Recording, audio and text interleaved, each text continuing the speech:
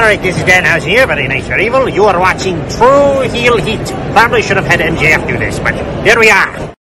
It's Saturday morning, and you know what that means. It's time for a little bit of True Heel Heat. What a crazy week in professional wrestling. You had Money in the Bank last weekend. You had AEW, GCW, Impact Wrestling, and Vince McMahon, $12 million in Hush Pack money. Yeah, we got a lot to discuss here on True Heel Heat 183. Let's hit the end. Hello.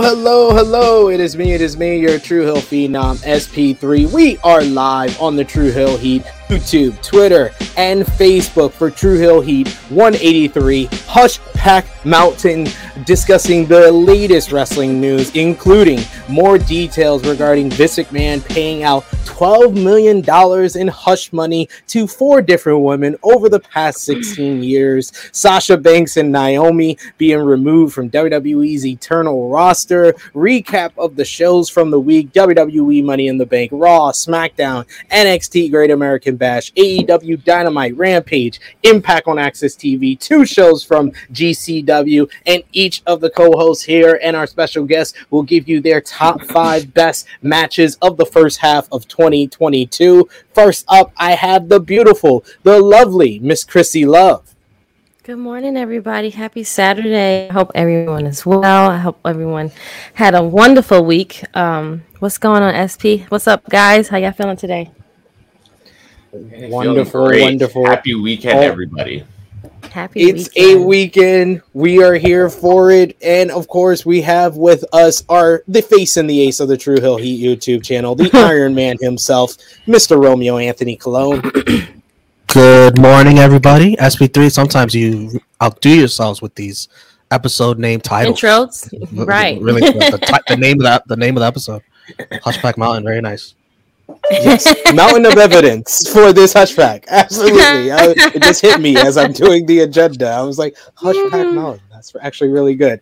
And of course, for a big episode, we gotta have a big special guest. We were supposed to have him a few weeks ago, but it's better to have him at all because he is a busy man over on Fightful. You can hear him on Fightful Select for just $5 a month. He does the Weekender podcast covering all of independent wrestling and a lot of the other shows they don't do on the Fightful main channel. Over on the main channel, this man is the co-host of The Spotlight every Thursday with the good brother Jeremy Lambert. He is one of the more knowledgeable people that I know in this wrestling media game. The Spinner Mason to my Jimmy Brooks, the Charlie Conway to my Russ Tyler. He is Steven Jensen. Yes, wow, that was a fantastic intro, SP3. Thank you very much. So happy weekend, everybody. Glad to be here. Sorry I missed the other week. I had the COVID, which, that was rough for a little while, so I didn't do any shows. That was the first week I fully took off in a long time. I didn't do any podcasts. I didn't do any appearances. I didn't do nothing for a week.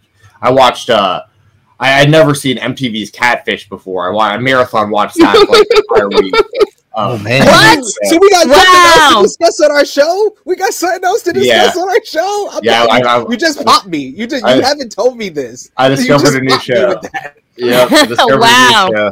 So I know it's been around for 10 years. I just never really had interest in watching it, but I just I started watching one of the episodes while I was stuck on my couch, and I was like, you know what? This is kind of like a comfort show type show. I can tell. I don't know how much of it is real, how much of it is staged. It seems a little mixed, but some of the reveals are just so funny. Where it just winds up being someone so different, and then every now and then it's the person, and those are good episodes too because you're like, oh wow, and actually just wound up being an actual person. Yes, yeah, exactly. So anyway, I'm happy to be here. Good to see you again, Chrissy. Good to see you nice again. To see you as well. Absolutely. Of course, SP3. And if you want to hear more of me and SP3 together, obviously, I want to do Degrassi Dudes again very soon. We've been talking about like Nerds of the 90s. Like, we want to do more shows together. My schedule is just tough right now, but like, it's been on my mind like since we've had to take this break. So you'll hear more of us. But if you want more recent stuff, over on the RVD Tito for Life channel, myself, Doug, and SP3 did an episode of Live Round. They do that show every Tuesday night at 10 p.m. Eastern. And SP3 was on the show with us last Thursday. He did it from what time was it there for you? Like 3 a.m. to 5 a.m.? Yeah, 3 a.m. to 5 a.m. here. Yeah, because Jensen asked me, there's few people that I will, if I'm not getting paid, that I will stay up that long to do a show with. Jensen is one of them, so definitely go over and check that out. Doug is one of like the OGs of wrestling YouTube, so it was great to finally do a show with him and discuss everything from the week of. So definitely check that out. And Jensen's always over there every Tuesday, 10 p.m. Eastern time, always talking about wrestling as well as combat sports. And trust me, I literally get this comment every week whenever we have even a hint of talking about it. CM, one of our favorites from the Degrassi Dude chat, always says, "When is my Degrassi Dudes coming back?" It's coming back. I've been telling her, like, relax, it's gonna come back. We're letting Jensen get used to the shoot job, and then we're gonna get on a good schedule with it. The shoot job. The shoot job. The shoot job's gotten in the way with a lot of stuff, but it's also been very kind to the bank account. So it's one of those things where it's working out well. But I will say, I've thought about it. We might. I mean, CM, you let me know because I know you're in a lot of those chats, and I see some others that have thrown out the Degrassi Dudes over here in the chat today. Would y'all be cool with like pre-recorded episodes? Because like if we didn't do it live, we could probably find an hour of the week to do it. So I just don't know if that takes too much out of the show because people like being there while we're doing it live, and I know they like the watch-alongs and stuff. But like if y'all are cool with some like pre-recorded episodes, we could probably make that happen at least like semi-regularly. So that's better than nothing, guys. Meet them halfway. Exactly. Meet us halfway. And we can now talk about Catfish. I just have to make sure Jensen has seen the iconic Catfish episodes. Have you seen You Called Me a Fat Kelly Price episode? I don't think so. Oh, you got to watch that one. That's the one you got to. Then that's the first. That's got to be the first one, guys. Okay. Yes, that's one of those. I'll find out the name of the people from the episode. Message that's me. An iconic episode, and the one where Machine Gun Kelly was the co-host. With no, I haven't seen that one yet either. Oh, you have to watch that one too. Hundra. Okay. I think the girl's name was Hundra that called them. Yes, definitely go out of your way to watch those two. I will say some of my favorites that stick out because I know we're going to be listing some favorite matches for today. I'll list out a couple favorite Catfish episodes off the top of the dome. Probably the funniest one. I can't remember the names of the people, but it was but you'll remember it. It was like this dude, what was his name? He was like this nice guy, but he was like in a relationship at the time, and he was messing around with this girl online, and they made him like break up with his girlfriend before they went out to try to find the catfish because they were like, we feel like Neve and Max were like, we feel bad like if we're gonna like help pursue this. I think I know who it is. It's a guy, and it comes out. Yes, he's like clapping at him. And he's like, yep, you finally got me. How you feel? And he's like, you can still be my chocolate kiss. And I was like, what is happening right now? And because you know why I know that one is because it's one of my favorite gifts to use. You know what? You got me there. You got me there. No, because he's like, so are you gay or are you into women or what? And he's like, well, you're flirting with men online, so I don't know, like, are you confused? And just like, I don't know, you got me there. It's just like that's where that gif is from. Yeah, that's where that gif is from the whole time. Wow. Yeah, it's so funny. I always like using that one because I remember something new today. So vividly. Mm-hmm. Yes. And then there was one where this girl was convinced that she was actually in an online relationship with Bow Wow.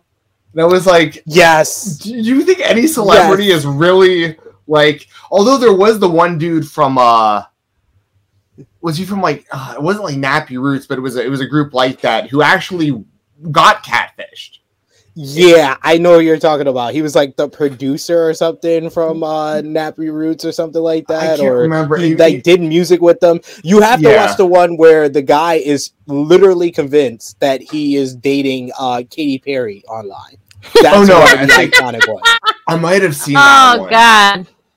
I think I saw that one, but I was like heavily medicated and sick. Well, like that was one that was like a fever dream one where I was probably like half awake. And this is why our chat owns. We literally got people in the chat. D Pimpin is the one that catfished as Little Bow Wow. D Pimpin. Oh, that's right. Yeah. That was. He was because it was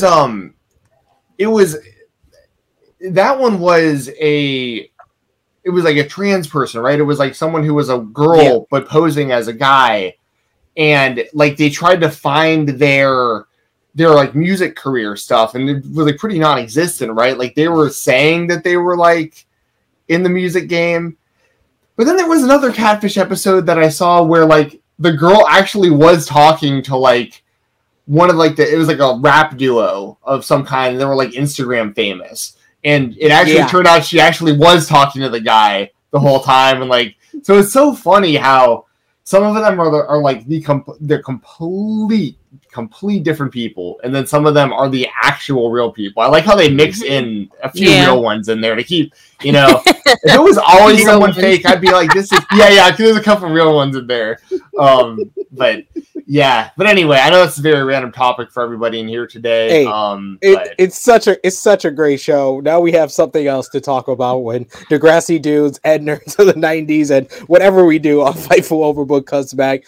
Thank you to the live chat for putting out D Pippin, because I forgot the name, but I appreciate that. And of course, you can let us know what you thought about this crazy week in professional wrestling in the live chat. Your super chat donations are so important. It helps the channel out so much. We want to thank Vala B with an early super chat donation saying, let's go. Looking forward to this episode of Degrassi Dudes. Oh, wait. Sup, Steven and the True Hill Heat crew. Yes, this was like an episode of Degrassi Dudes where we're supposed to talk about Degrassi and then me and Jensen go off on something else for like a good 10-15 minutes. Well, and the crazy thing is now we have even more Degrassi to talk about, because I've watched a lot more of like the older, or I should say the newer episodes that by the time I'd give it up.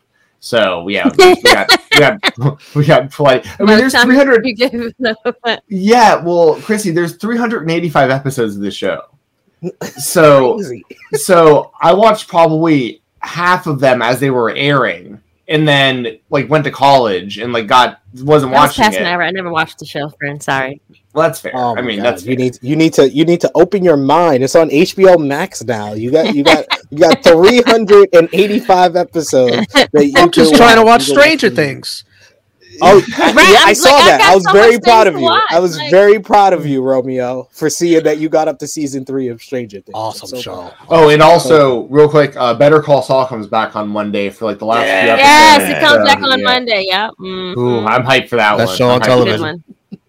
Well, I agree. Yeah, Breaking Bad was like in my top 3 like favorite ever. Breaking Bad was yep. Yeah. And then this has been fun. It's been a fun ride. You can tell things are about to get nuts. So we also got Negro Buck. Nick Jackson says, whole fam including myself have COVID. I'm running on less than 3 hours sleep, but even that won't make me miss True Hill Heat. We appreciate that, Nick Jackson. I hope feel better, guys. I hope they're feeling better, get well soon, and that you can get sleep after this True Hill Heat. Right. Because we got a lot of to discuss, as well as everything else we're going to discuss throughout this show. Of course, you, my boy Boo, looking out for everybody, saying make sure you show some love. Hit that like button, hit the subscribe button if you are new, the bell to stay notified, share it with your friends on all your favorite social media platforms, because there's a lot to discuss. And also Nick Jackson adding D Pippin with her lambskin dildo. Yes, she had she was like, how do you fool people? He was like, I wear a strap on. I wear the strap on, and it's a lambskin dildo, and they don't know the difference. Yes. Wow. Yeah, I remember the host being like, so what if like things are getting like hot and they grab it? And Pimpin was like, usually they don't even notice. You know, just like, what a deep game this person's playing. Like, pretending to be the opposite sex, luring people in, even out in public, wearing.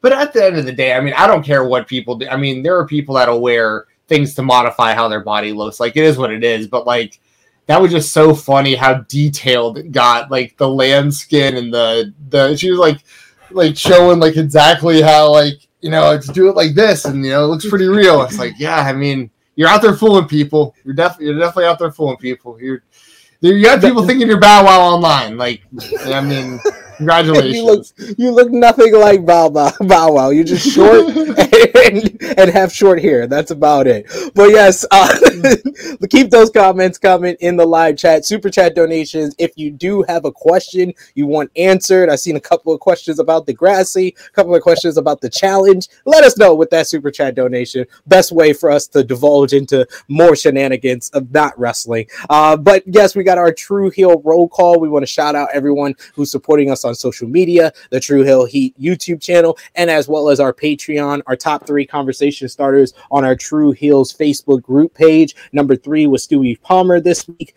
Giovanni Cruz was number 2, and number 1 was the Negro Buck Nick Jackson. Of course, Nick Jackson is one of our Patreon backers as well, along with Vala B, who I've seen in the live chat, Alan Weinstein, I also seen in the live chat, Alex McCarthy, Professor Chris, Austin K, Sam and Sammy Joe, You My Boy Blue, Yachty, Robert Haynes, Steve Salvage, Antoine, 5th Generation Carney, Beep Boop, DJ Eric, Ladarius Brown, and John, aka WrestleScopes. And let's get into the top news story, because for pretty much every day up until Friday, I was like, oh, it's going to be a very short show. It's just the shows to talk about. and then we can, you know, run down some wrestling news. And then we could talk about, you know, our favorite matches of the first half of the year. And then yesterday morning, Wall Street Journal dropped a new report.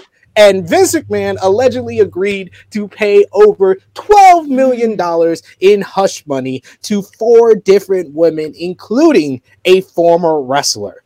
On Friday, the Wall Street Journal reported that Vince McMahon allegedly agreed to pay over $12 million in hush money to 4 different women over the last 16 years. The payments were to keep allegations of sexual misconduct and infidelity quiet. According to the report, one of the women was a former wrestler who was paid $7.5 million.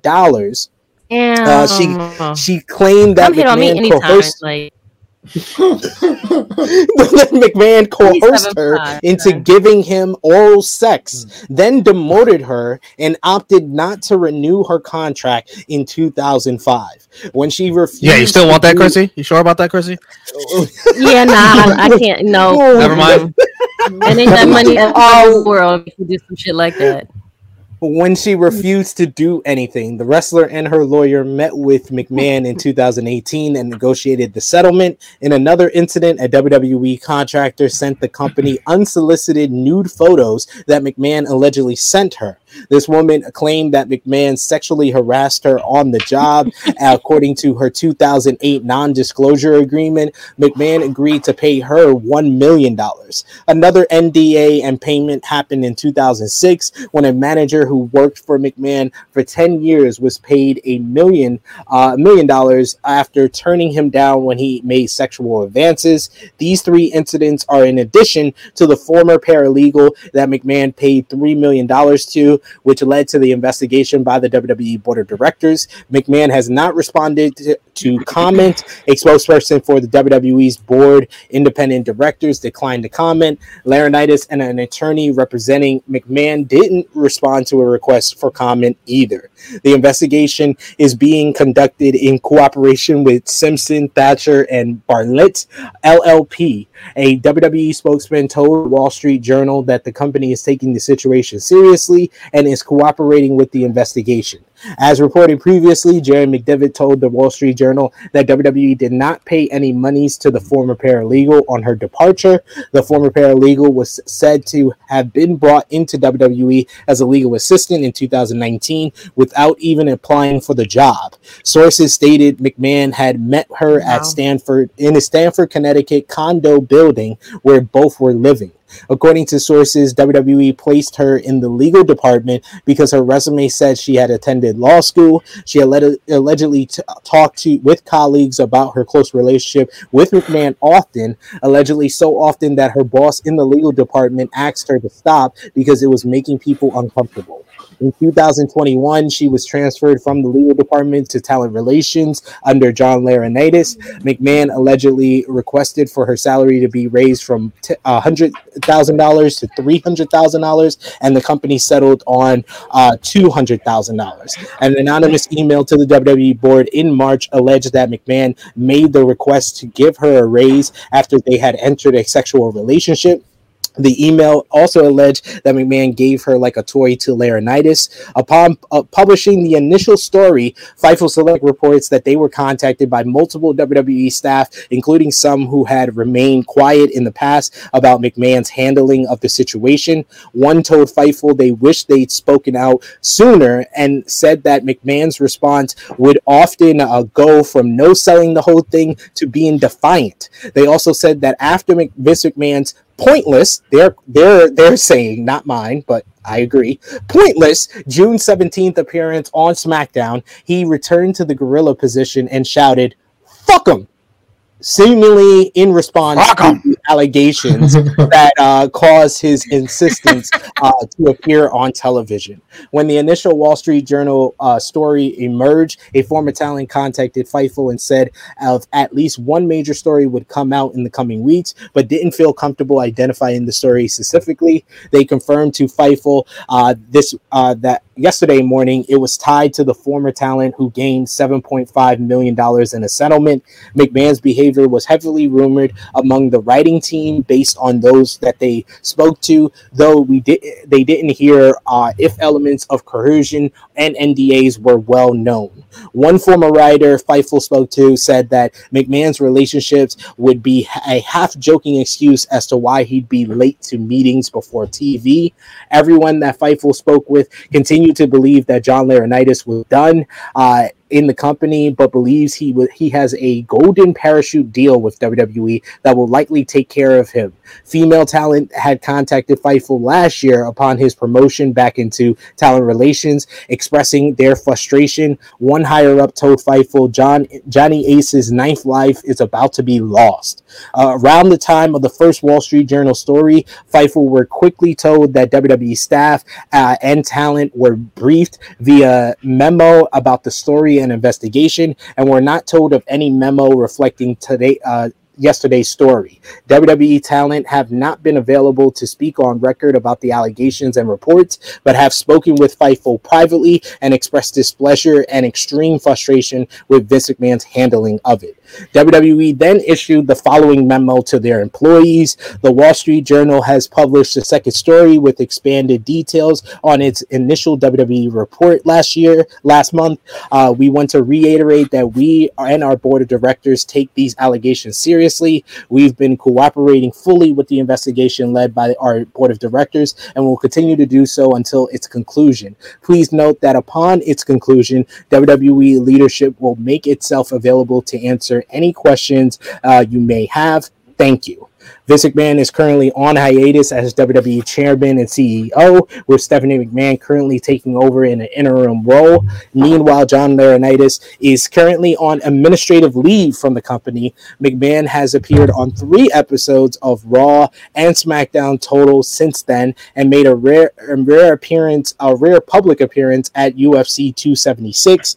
Netflix then came out and has reportedly divested itself of its planned Vince McMahon docuseries. According to Denise Salcedo, a source at Netflix confirmed that the planned docuseries is no longer listed on their internal spreadsheet, and when asked about it, another Netflix source said, "That shit's out of here." One of the producers refused to comment on the story to confirm or deny. The project is said to have been deep into post-production with millions spent and several talent interviews conducted. The docuseries was announced by Nick Khan and the Q3 2020 earnings call for the company, and the series was scheduled to be released later this year. And then the cherry on top of this all, Vince McMahon was in full business as usual mode during last night's SmackDown, despite the latest allegations against him. According to a new report, PW Insider reports that McMahon was, as usual, 100% responsible for creative of the episode.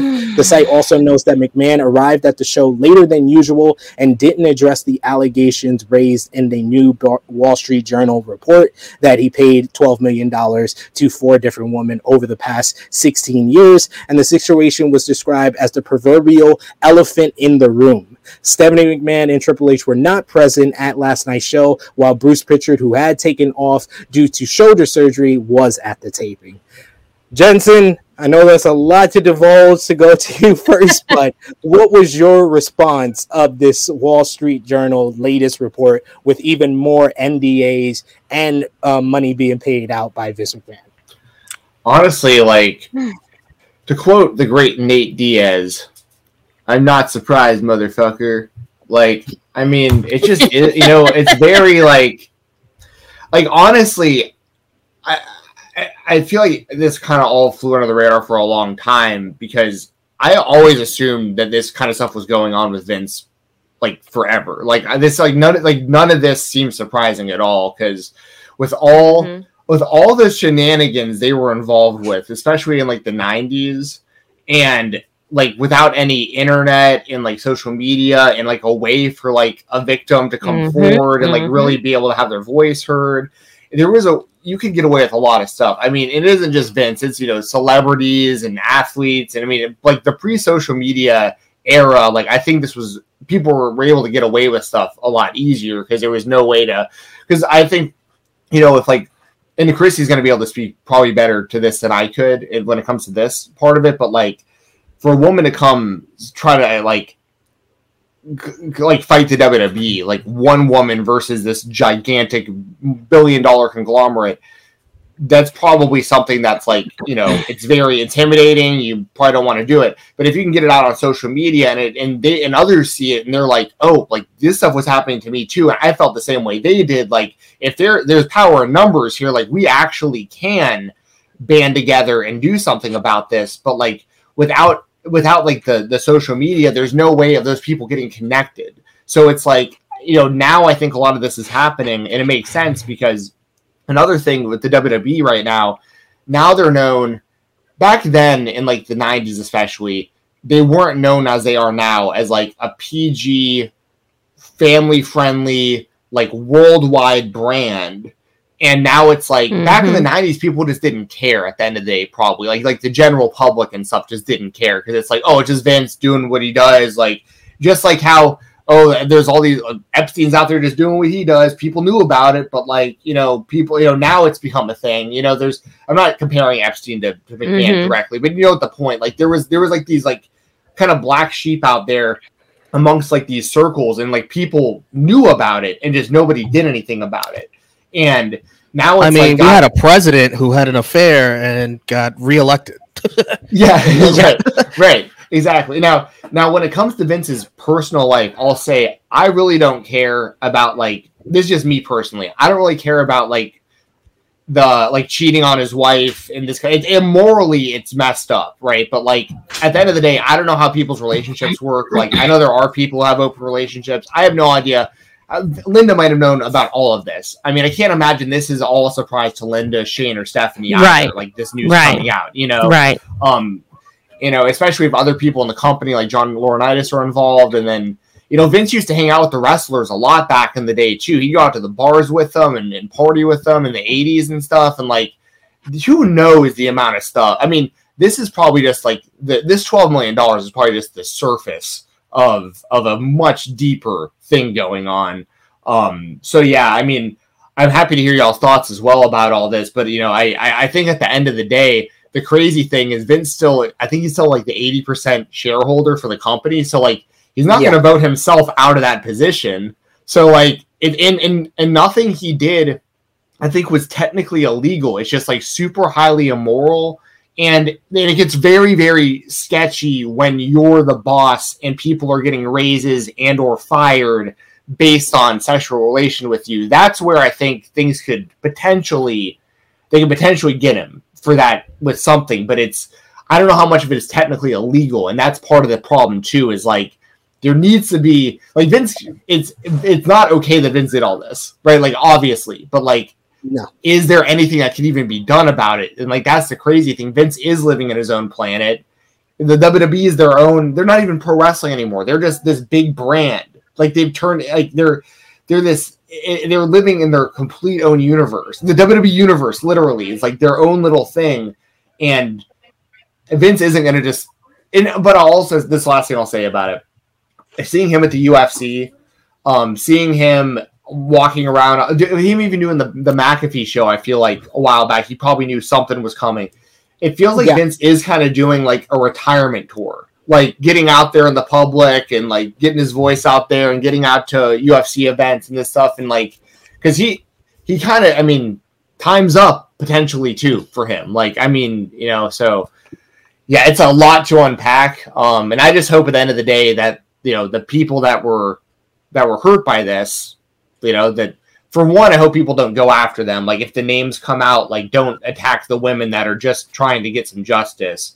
And two, I want to know the truth. Like, I want to know what happened. And I also think this is very important in people being able to support the WWE or not. Like, if it's found out that Vince did all this and you're still supporting the WWE product, that's on you. I mean, I think that's, but it's if he stays with the company, you would just also have to keep in mind like what you're supporting, because this is your money that's gone into his pocket over all these years that he's using to pay to do this kind of stuff. You know. So anyway, I know I've rambled enough about that, but yeah, y'all go ahead. Yeah. You made a lot of good points, especially that last point. It reminds me of something that I read that I believe Trevor Dane put on his Twitter account, where you're going to see a wide spectrum of how fans respond to this. There's going to be the fans like are similar to us that look at all this evidence, this mountain of evidence against Vince McMahon, and we're going to judge him just based on that, not taking into account, you know, everything that he's produced and created. But there's also, you know, there's this older generation of fans that view Vince McMahon as like this person who ruined the wrestling business and took away the wrestling that they fell in love with. Then there's a generation that's closer to our age that Vince McMahon is the person who created all the wrestling that they love. So there's some people outside of like what we're discussing here, where we're just, you know, just basically judging it on what the evidence is telling us. There's the spectrum of the older fans that view Vince McMahon as the stepfather who's trying to take over as the father of the family, and then there's going to be the spectrum of fans that view Vince as their daddy that always loved them and gave them all these great things. So you got to understand that there's like 3 different ways to react to this type of subject and this type of matter. But you 100% are right. I hope that the names don't get out there. People whose initials are BS, don't spread any BS and don't put any information out there. Illegal. Please leave these women alone. And we're not going to speculate on who the women are, because that's not right, and that is doxing, and that is not ever cool. That is rude 100% of the way. But Miss Chrissy Love, as a woman, what was your reaction to all this news? I know a lot of it you usually wait to hear about it here on the show. So what's your initial reaction here? Not surprised, to be honest. I mean, we kind of figured that more people would come out after the first one came, but you know, like as Jensen said, this is like kind of like that farewell. Like we keep seeing him like sprinkled here and there. We don't really need to see him at all. Like you could have just been at the company. You could have just stayed in Connecticut and stayed at the office. We don't really need to see you. But since you have your hand in so many cookie jars, you figure that you should be planted anywhere you want to be, which is not cool. And I really feel sorry for these women that you had to endure this stuff. I don't even think that money is enough for the pain and suffering that they've probably even had to suffer, and the embarrassment also. So with that being said, when this came out, I wasn't surprised. He's an initial fuckboy. His wife knew about all of this shit, I'm sure. The family knew about all of this shit, and they probably tried to cover it all up. But again, one thing about family, that's their family. They can't really get rid of him. I mean, they can, but that's how it is. For us fans, on the other hand, maybe it's something that we're like, we have to now look back and say, hey, should we even continue to put our money into this brand, or because of what he has done? Yeah, it's a very interesting way how fans are gonna respond to this in general. Romeo, how do you think WWE though should respond to these latest allegations against Vince McMahon? That's a good one. He should be gone. Capital G, capital O, capital N, capital E. Gone. Retire, fade off into the sunset. Enjoy the don't even come out no more. Of dollars you have, and go away. I know the stockholders have this belief that it's been reported that WWE can't survive without Vince McMahon. Like the stock price is going to plummet if Vince McMahon is not involved. I'm here to tell you, WWE would be just fine if Vince McMahon goes away. In fact, it might even be better. It might even be better, especially when you consider who's. We've been saying this for a long time. Yep. Oh yeah. I don't know why the stockholders have this. They have all their trust in Vince McMahon. Everything is behind him. So that's just weird to me that they don't see that there's a way that this company can survive and go forward without Vince. Well, and even the stockholders, they have. I mean, Vince is almost 80 years old. Either way, there's no way that they have to have some sort of faith that there's some sort of backup plan, because Vince isn't going to live forever either. So I feel like they have to already. I mean, I think it's pretty clear that Nick Khan is the succession plan. I think he's the one who will get the CEO job from Vince whenever. But I think that Vince will try to sell first if they can. I think they'll try to get it over to a Disney or something. But similar to what the UFC did when they sold, the Fertitta brothers got out as owners, but Dana White, who also was an owner, stayed on as the president and signed a 7-year deal or something like that. I think he stayed even longer, maybe even past that at this point. But he signed a deal, and there was a part of the deal where the new ownership group, the WME group, would not purchase the UFC unless they were promised that Dana was staying as the president, because they didn't know how to run it without him. And Vince is kind of like that, except he has trained people like Nick Khan, Stephanie McMahon. There are a couple others that Triple H that could, even as a team effort, the three of them, even they probably could fill Vince's shoes to a degree. The crazy thing with Vince is he hasn't taken a day off, ever. He doesn't sleep.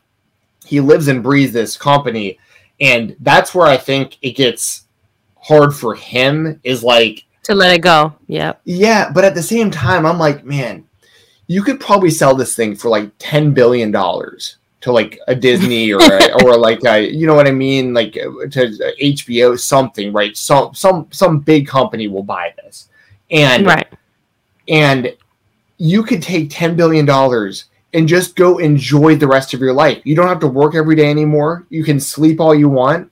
I mean, you could even be a consultant to the company to some degree if you wanted. A good example of this is a real quick story, but my godfather, he was a VP GM for AT&T for 30 plus years and just recently retired. And because he was so valuable to AT&T and he wasn't doing anything, this authorized retailer called him, a guy who had bought a franchise of AT&T stores that are can sell their products, but they aren't AT&T. They called him and was hey, can you work for me 10 hours a week and we'll pay you $200,000 a year? I just need your knowledge on what to do. And he was yeah, I could do 10 hours a week for $200,000 a year. And that's the kind of thing too, where Vince could also be in a position where it's you don't have to be there every day, but if they need to call him for something, he can still. He's available. He's available, exactly. So it's I'd prefer if he wasn't involved at all at this point, personally. Yeah. But at the very least, they do need to move on. Whether it's because of this specifically or not, it's clear for a long time they needed to move on and try something different, anyways. So like this is kind of, and also if you're a talent and you're disgruntled with the WWE right now and you've wanted out of your contract, like now is the time to be loud about that. Like squeaky wheel now. Like, because now it's like they're not going to want extra backlash and heat and eyes on them. So I think that if you don't want to be a part of that company or you have problems with that company, now's the time to air the grievances, because now's probably, because we're, Sasha and Naomi, like we're going to talk about that. Now's kind of the perfect time for them to bounce, because the company is probably like, we got enough on our plate, like, okay, whatever, like just, we don't want to be bothered. Like we're dealing with all this over here. So anyways, there's just so many layers to this whole thing, but yeah, it is a lot to unpack. Like a lot of people are saying in the chat, we do have a super chat donation here from Bala B. Thank you so much for that one, Bala B. He says, the thing is with Vince, we knew the moment one story came forward, the other stories were going to come forward. I doubt this is all there is. Yeah, 100% that this is just this. The floodgates have opened with the first hush pack, the $3 million hush pack to the paralegal. And now it's just going to keep coming out. It's going to keep overflowing on WWE. If they feel like they are under the water now, it's only going to get deeper the more this goes on. So that is a great comment there from Vala. Reminds me of that Deshaun Watson investigation, how just kept piling on, like more and more people came forward. Yeah. No, it's similar in a lot of ways. It's similar to the speaking out movement. One person had felt the need to say something, and everybody started coming out with different people and this whole situation. But this is just one person that it's all coming out on. I think that's the difference between this and the speaking out movement. Chrissy, I do want to ask, like, can WWE continue to keep Vince McMahon in charge of creative realistically with this new report of the $7.5 million to a former wrestler who, he tried to coerce into sexual favors and they denied him and they were demoted and then subsequently released? Like, how does someone with that under them or that type of allegation still be in charge of creative? I don't know. Like, and again, I like that you guys have said, like, they feel like Vince just has to be everyone, has to do everything. And I think they're afraid to say, no, we don't. I think we can do this. You've put people in place that can probably take care of this whole thing and you don't have to be around. So I don't know how they've done it. I think that he should have been removed long time ago. I mean, why do we have so many people like Bruce and all these other guys that are there? Like, if you don't trust them to do the job, Vince doesn't need to be. He can go. Like, you don't have creative. Like, it's time for you to leave so that others can probably like figure it out, because what you're doing right now is not. It's not working for me, but people are still watching the product, and it's still for them. Yeah. I mean, it's still. That's there's so many like rock and a hard place sides to this, because like the WWE makes more money now than they ever did, Exactly. So it's like, right. but like they're losing the audience money, it's this strange thing. I compared Vince to Epstein a little earlier. A better comparison would have been like Weinstein, probably. Now that I was kind of thought about it for a second, it's kind of the same kind of thing where like. It's kind of like, oh, you want to get a push on, like you want to push on TV. Okay, well, you do this or that, and then all of a sudden the pay goes up, and then you stop doing it, and you get fired. It's like that's, man, it's it's rough. It's not a good look at all. Like, imagine you're a women's wrestler right now in the locker room, and you hear all this coming out about your boss. Like, that's awkward. But you look at the easy targets. How do you return to that? Right. You look at the certain girls that might be easy, like Aaliyah or like who knows. Give me another one that's probably like trying to like get their get on TV more. I don't know, but like it might be really hard for these girls, and they figure out like if I really want to do this, I'll take this L for right now. Some of them, I mean, I don't know if there is a price for your pride or whatever, but. Some people, you can't judge them on like, why did they make these decisions? And I can't I can't even speculate on who or what in the company currently. But the final question to kind of put this all together, I'll ask you first, Jensen. Do you believe that this scandal will lead to the end of Vince McMahon in charge of creative and involved with the WWE in a major way? I would say I'm 60% sure that he, and this is very close to 50-50. I'm 60% sure he won't be. He'll at the very least have a much smaller role in the company going forward. But it's gonna depend. If more names come out and this continues to pile, at a certain point, the shareholders and the wrestlers and everybody involved are going to have to start. They're going to start saying something about it. I mean, it's going to become a big problem. I mean, right now it's already a big problem. I mean, $12 million, ton of money, but for all we know, this goes deeper into $100,000. I mean, $100 million. I mean, Vince made a lot of money in his time. I mean, especially if they wind up finding out that any of this money was coming from the WWE. Like, I think right now we're all kind of assuming it's Vince's personal money, but if it's ever found out that he was taking money out of what the WWE's money is to pay people off, then that's even worse. That's a whole other set of problems. He could that's something that he could probably get fired for immediately.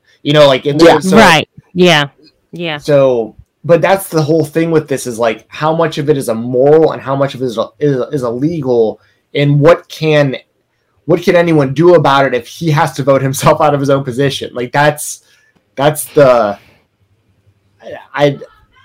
I can't see him just voluntarily leaving, but I could see him being okay, they know about the 12 million, but they don't know about this, and this, and this all. Right, so I need to sell this. I need to sell this right now. So and so is interested. They want to give me all this money, and the other thing too is for $10 billion. That's such generational wealth that his whole family is taken care of for all of eternity. They never that part. If you're about your family in any way, shape, or form, take the money. Just take the money and you've done it. You accomplished the goal. No one in your family ever will ever have to work ever. You did it. You did it. Now you can just go sit on a beach somewhere. Enjoy your life. But there's no way this is the end of it. I mean, there's got to be so much. There's got to be so much more. Think about all the people that have worked in that company and how many people could have potentially been infected by this kind of stuff. Right. Man. And Laurinaitis too. I know we just touched on him, but I mean, he's for sure going to be gone, and they're gonna give him a big. I think they said golden parachute on Fightful Select, but that's the truth. They're going to give him a gigantic pay. I mean, they're going to literally do for him what they were doing for these women who are speaking out. They're going to give him hush money essentially, to not talk about it and to go off and go off into the sunset. Go spend some time with Mama Bella. Christy, what about you? What about you? Right? Do you think this scandal is going to be the end of Vince? I would hope so. I would hope that they were smart enough and hey, you know what? We can remove this person from this because he doesn't have to work. You don't need to be there. Everyone is set. Your whole family, everyone you have. That's why you have businesses. You have boards. The trustees, and have the board that is in charge just in case stuff like this does happen. And with this happening, I feel like more will come out, and I just feel like he just really needs to go sit this out and go and enjoy grandpa. Go home, pick up the kids from school. I don't know, but do stuff that you didn't do before. You got so many grandchildren. At home, right? Just stay home. You got whole stable. And take Linda with 8 of them. Take Linda with you. Y'all go retire. Doesn't need to be. Oh no, that marriage is done. I don't know about that one. That marriage is done. I don't know. I don't think they're done. I think they're together. They're not going anywhere. They are. Well, they haven't lived together since 2019. They haven't lived together since 2019. Together but separated. Dude, to me, they remind me so much of Bill Clinton and Hillary Clinton back in the 90s. Right, that's what I'm saying. Yes. Yeah, like she knows what's up. Like, or at least to some degree, she knows what's up. She knows what happened. Yes. Yeah, and I mean, I'm not going to get political like any here. other woman that's been cheated on. Right.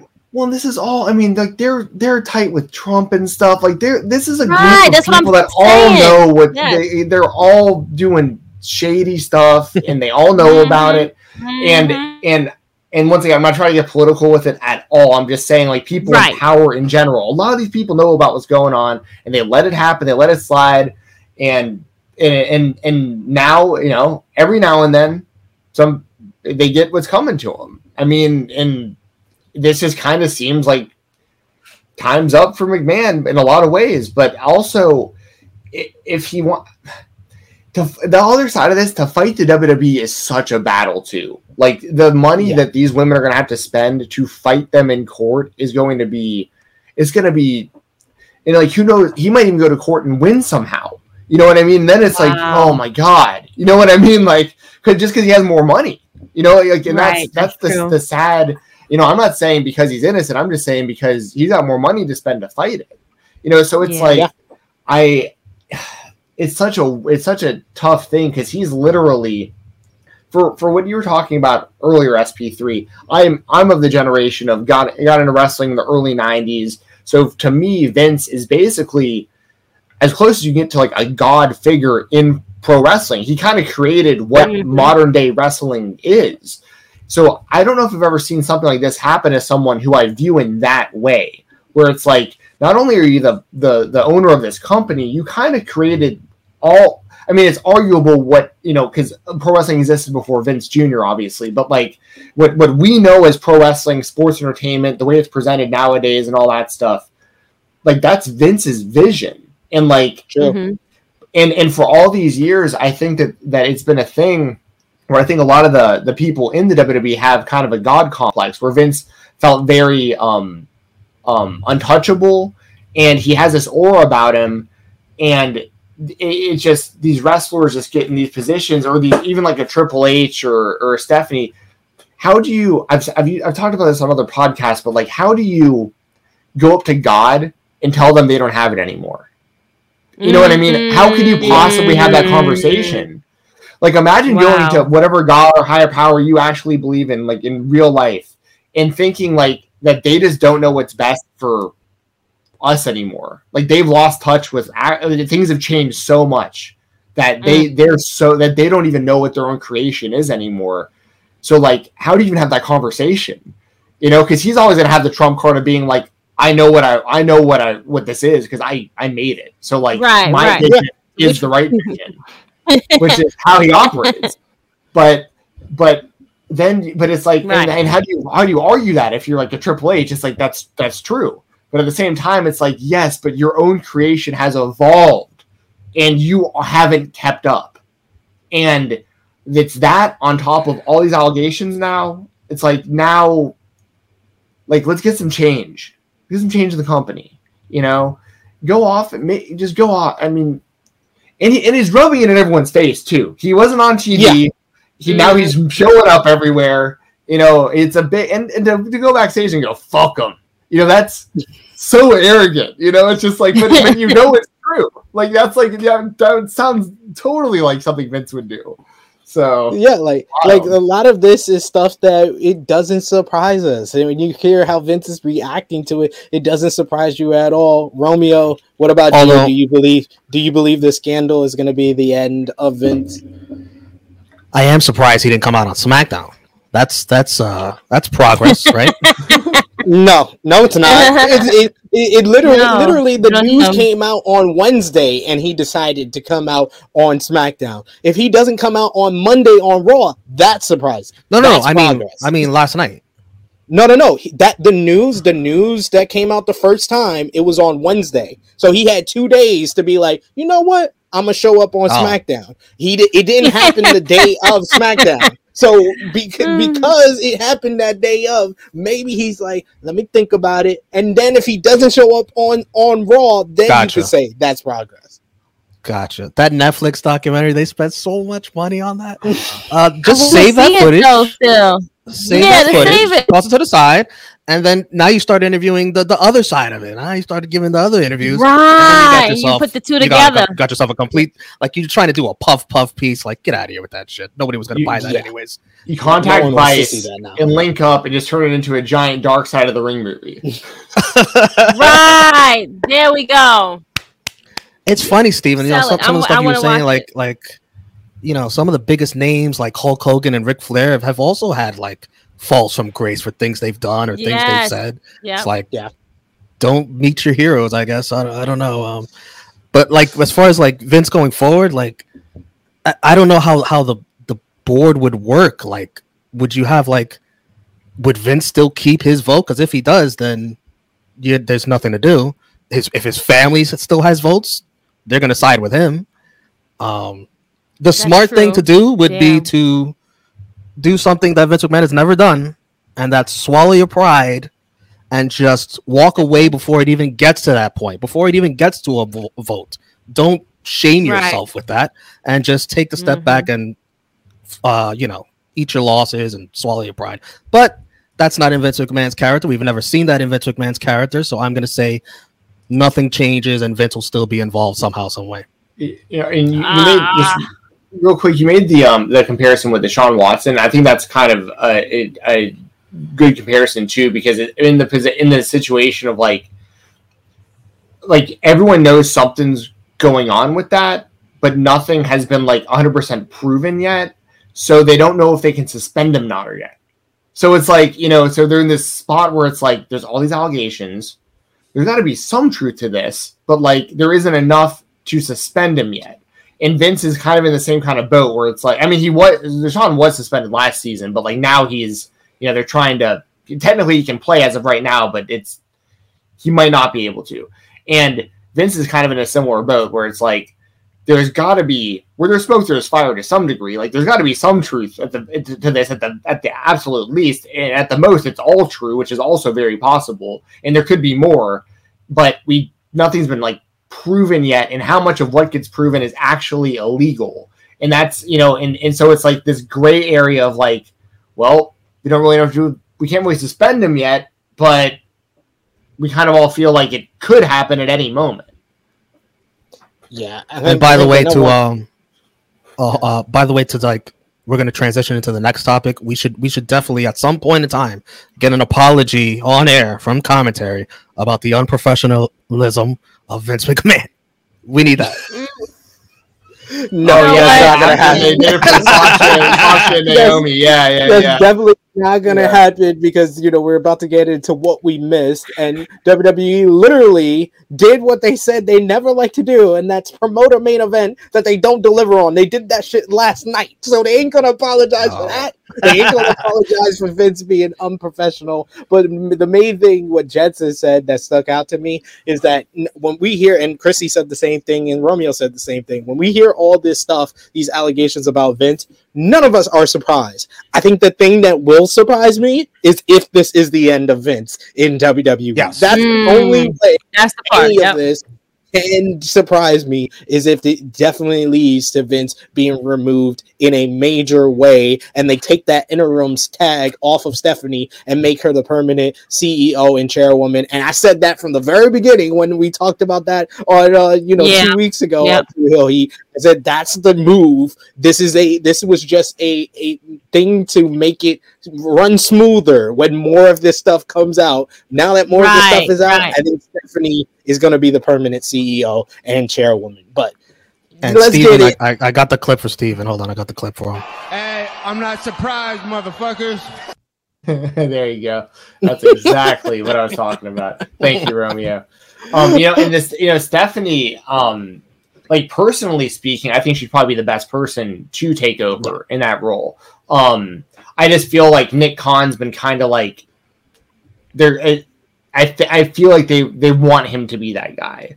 And Triple H just kind of got snubbed at the end of the day. Like he looked like he was going to be that guy, and then I just don't know if he is. But I never thought Triple H would be on the business side. I thought that the thing to do was to put Triple H in Vince's position now of head of creative, because Triple H, I haven't heard anything about Triple H doing any business moves, really. It's always been Stephanie. I thought the move when Vince dies is Triple H will be in the position of head of creative and Stephanie will be in the charge of the business end, like she is now. I thought that's what Triple H wants. Yeah, you never hear about Triple H doing any type of like business acquisitions for the company.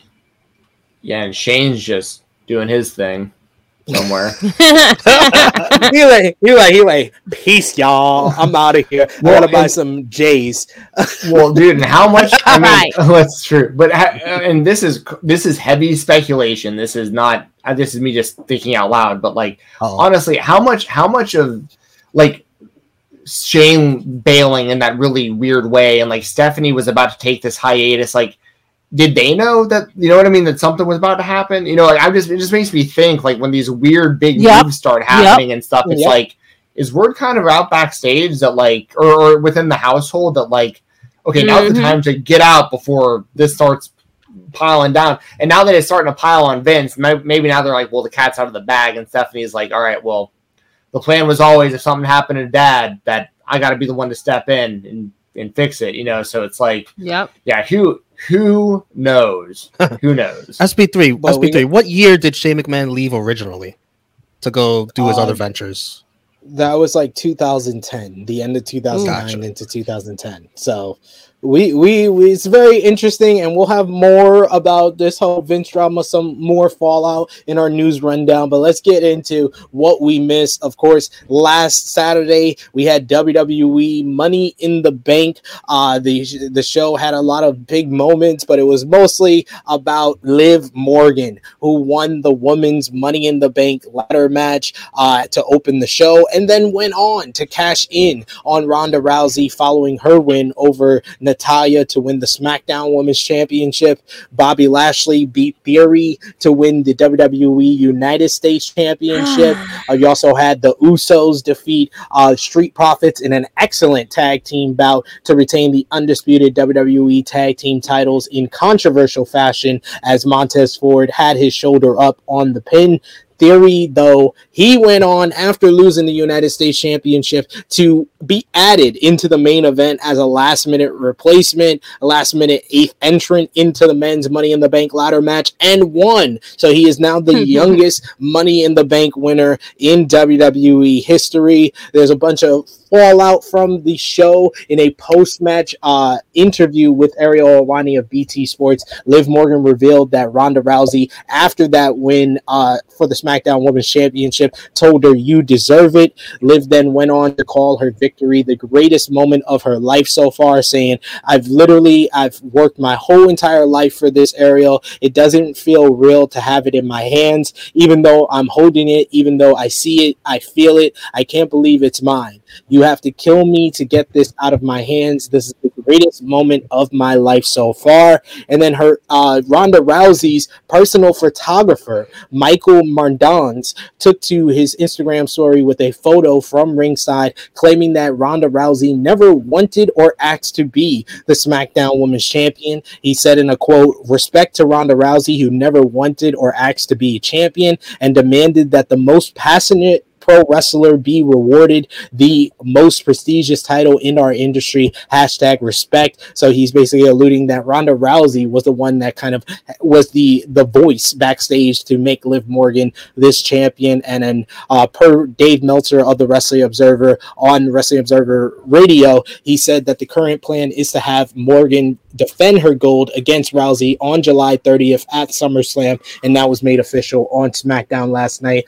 But just about Liv Morgan here, Christy Love, what was your response to the big night for Liv, surprising everyone by winning Money in the Bank and then cashing it? Well, not surprising that she cashed it in the same night, because that's the same goddamn story they've told 5 years straight in WWE. But the big night for Liv, what was your thoughts, Chrissy? Chrissy? You're muted. You're muted. Again?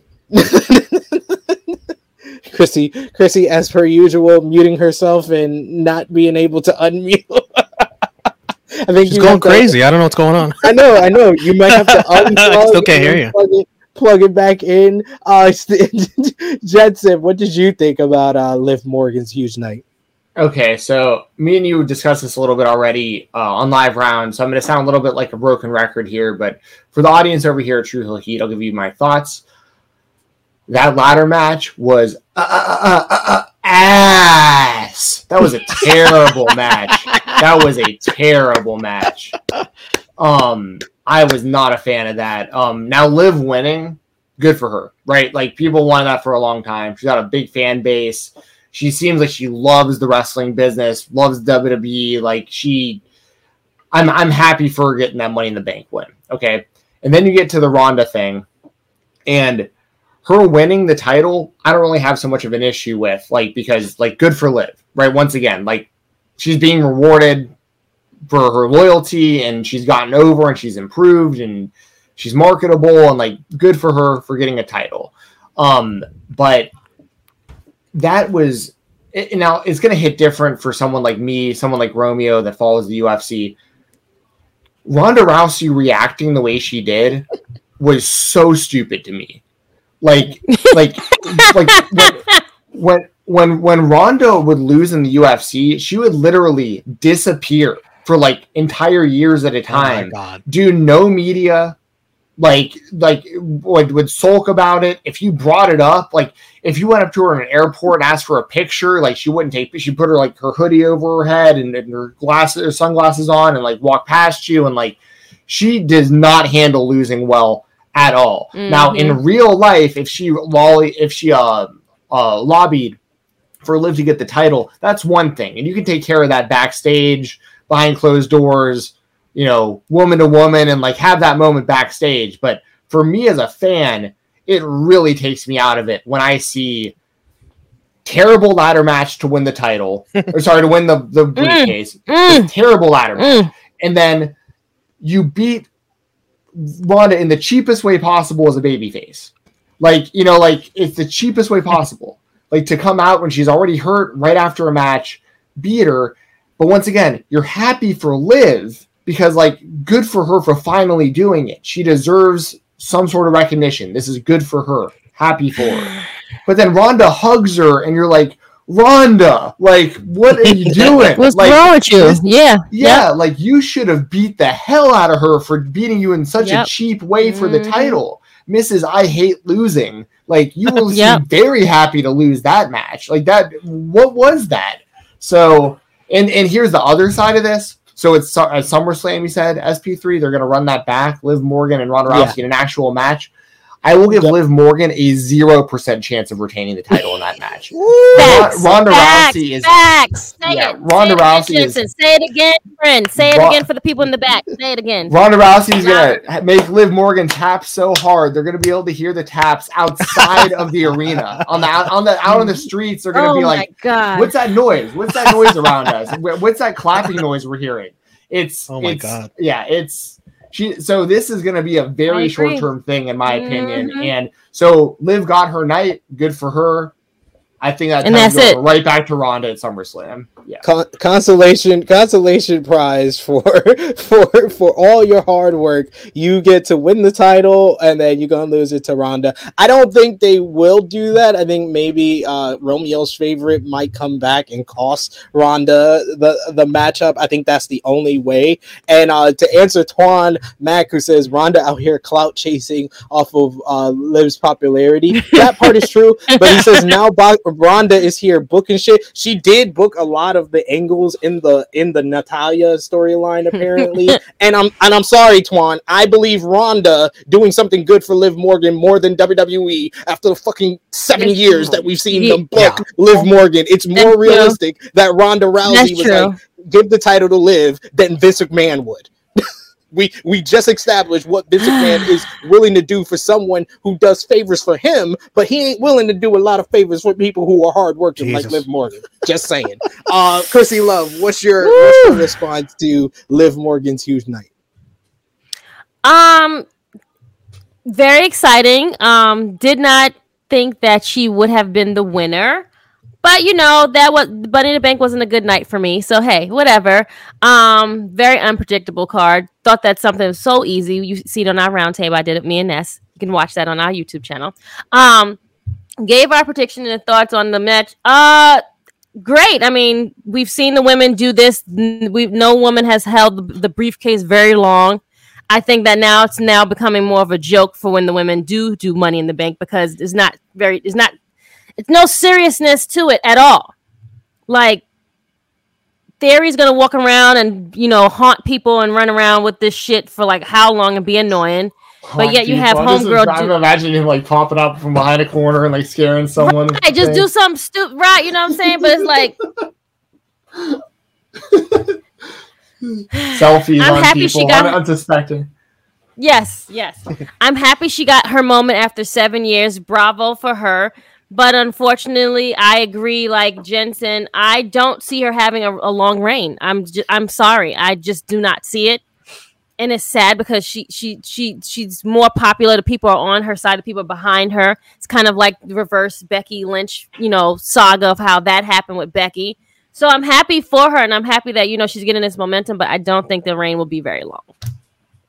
It feels very similar to Nikki ASH, but you brought up last year. You brought up Theory. According to Dave Meltzer in the latest edition of the Wrestling Observer newsletter, Theory was always planned the men's Money in the Bank winner. On the success of the show, Fightful Select had a backstage report saying that WWE reportedly circulated internal documents touting the event's success. It was the most viewed Money in the Bank show in WWE history. It reportedly drew the second highest gate in the event's history as well. And lastly, merchandise for the show is said to have increased 95% from last year's Money in the Bank show, which previously was the highest selling in merchandise for the event. And the Wrestling Observer newsletter reports that WWE Money in the Bank had around 9,200 pay-per-view buys, the company's best number since WrestleMania, and that's up 29% from Hell in a Cell. But Romeo, what's your thoughts on Theory becoming Mr. Money in the Bank and kind of denying us of all the cool options we talked about on the preview show last week here? Theory. We should have got points technically because he wasn't even a part of the match when we made our predictions. Right. No, you don't get points. That's fair. See, thank you. See? It's not our fault. We didn't know that. They did that part last minute. I didn't like the way it was done. Like, losing a U.S. title match, and hey, why don't you go into the Money in the Bank match? Like, Lashley should be pretty upset about that. Yes. And Adam Pearce coming out speculating there's another person in the match. I was like, oh shit, is Cody about to come here with one arm and just grab the briefcase and somehow at the end do some right. Theory, really? Oh, blue balls the shit out of me. I don't mind them trying to push someone new, push a young star. Theory is a future star, but I gotta tell you, I kind of just see this all going up in flames, and it's just going to be another notch on the resume of Roman Reigns, who's been on quite the run. He's got everything else on his resume, stacked, pinned, the Money in the Bank briefcase holder. Nobody ever overcomes those odds. It's like they're going to put that on Roman's resume. Yep. Seems like it. It seems like it 100%. It doesn't seem like Austin Theory is going to win the undisputed WWE Universal Championship. But on more brighter news, you had AEW Dynamite this week. They did 979,000 viewers. The show featured another new champion over there as Wardlow defeated Scorpio Sky in a street fight opener to win the TNT Championship. Jon Moxley defeated Brody King in a hard-hitting main event to retain the interim AEW World Championship.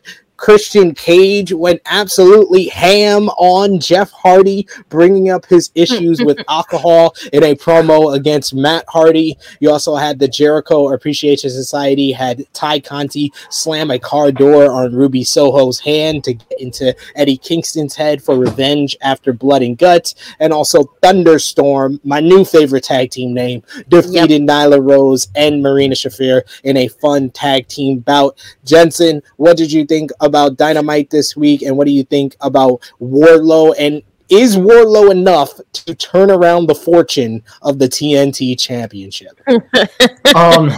So I really enjoyed Dynamite this past Wednesday. I was surprised on the spotlight on Thursday morning when me and Jeremy were talking about it. He wasn't that into the episode.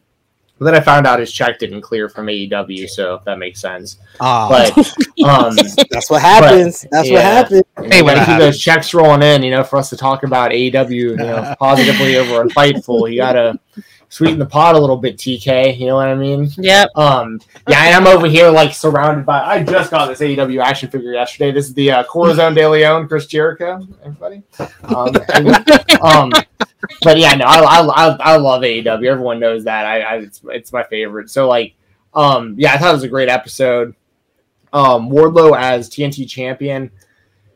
I think that it was smart for a lot of reasons, like storyline wise, the way they built him, how over he is, all that stuff, all good. But I also think this is the timing of this happening at the same time that they just introduced that All Atlantic Championship.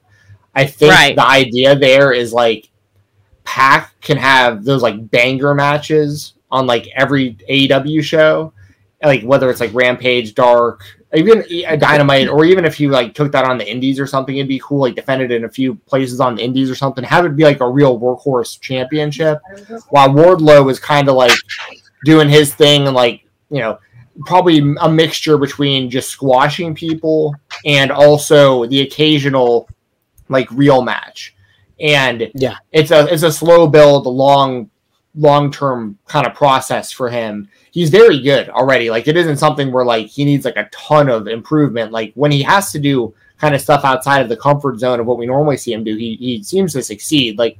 On Wednesday, pretty much from the time that he hit that swanton until the finish of the match was he was ultra over. They were ready for him. They wanted the pop for him to win that championship so bad, and he got it done. And I'm glad he did, because I didn't like the Scorpio and Sammy Guevara stuff with them going back and forth with the title. And Scorpio, unfortunately, is in this weird position kind of to not succeed, because he's surrounded by Dan Lambert, who he doesn't fit great with, in my opinion. Ethan Page is getting lost in the mix and sometimes overshadows Scorpio depending on what they're doing. And Scorpio just wasn't in a great spot as the TNT champion to begin with. So I think for Wardlow, it's going to be more about just a destructive title run. And I don't think he's going to lose that title before he gets a title shot, if that makes sense. So he'll stay undefeated with this belt, and eventually maybe it'll be an option C type scenario where he turns in the TNT title for a shot at the world title, because they've already alluded to him and CM Punk, him wanting that match. And I think it's also possible that if MJF comes back and beats CM Punk for that title, that's a really easy in for Wardlow into the world title mix too. To have him feud with MJF, having destroyed him the last time that they wrestled. So yeah, I think it makes all the sense in the world for them to have the title on Wardlow right now. Yeah, I think you said it right. He's going to have a similar run to what Goldberg did with the U.S. title. He's going to hold it on. He's going to destroy people until he gets up to the heavyweight championship.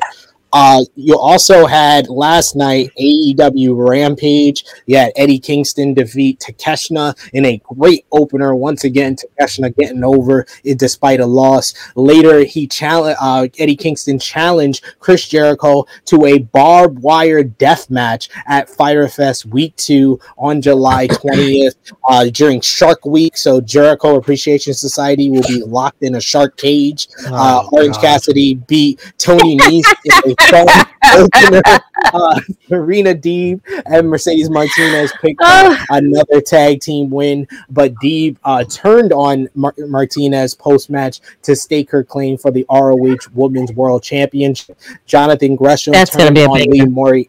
Yeah, Jonathan Gresham turned on Lee Moriarty, allowing him to lose to the Gates of Agony, and he joined up with Tully Blanchard Enterprises. Now it's going to be Jonathan Gresham versus Lee Moriarty next week on AEW Rampage for the ROH World Championship. Romeo, I know you were down on what happened on Dynamite this week. He didn't get his check either, Jensen. And but what do you think about Rampage kind of being used as part AEW, part ROH to build to Death Before Dishonor? I mean, it's nice to build up ROH Death Before Dishonor, but how many people are watching this? You know, the ratings are what, half of Dynamite at least. So you're gonna have to get some of that stuff on Dynamite. But like the Eddie Kingston Jericho news, I'm glad that's the kind of match, because I was one of those guys. I was wondering, what are they gonna do next? They got to set each other on fire. Something's got to be an inferno match. Like, how do you top Blood and Guts?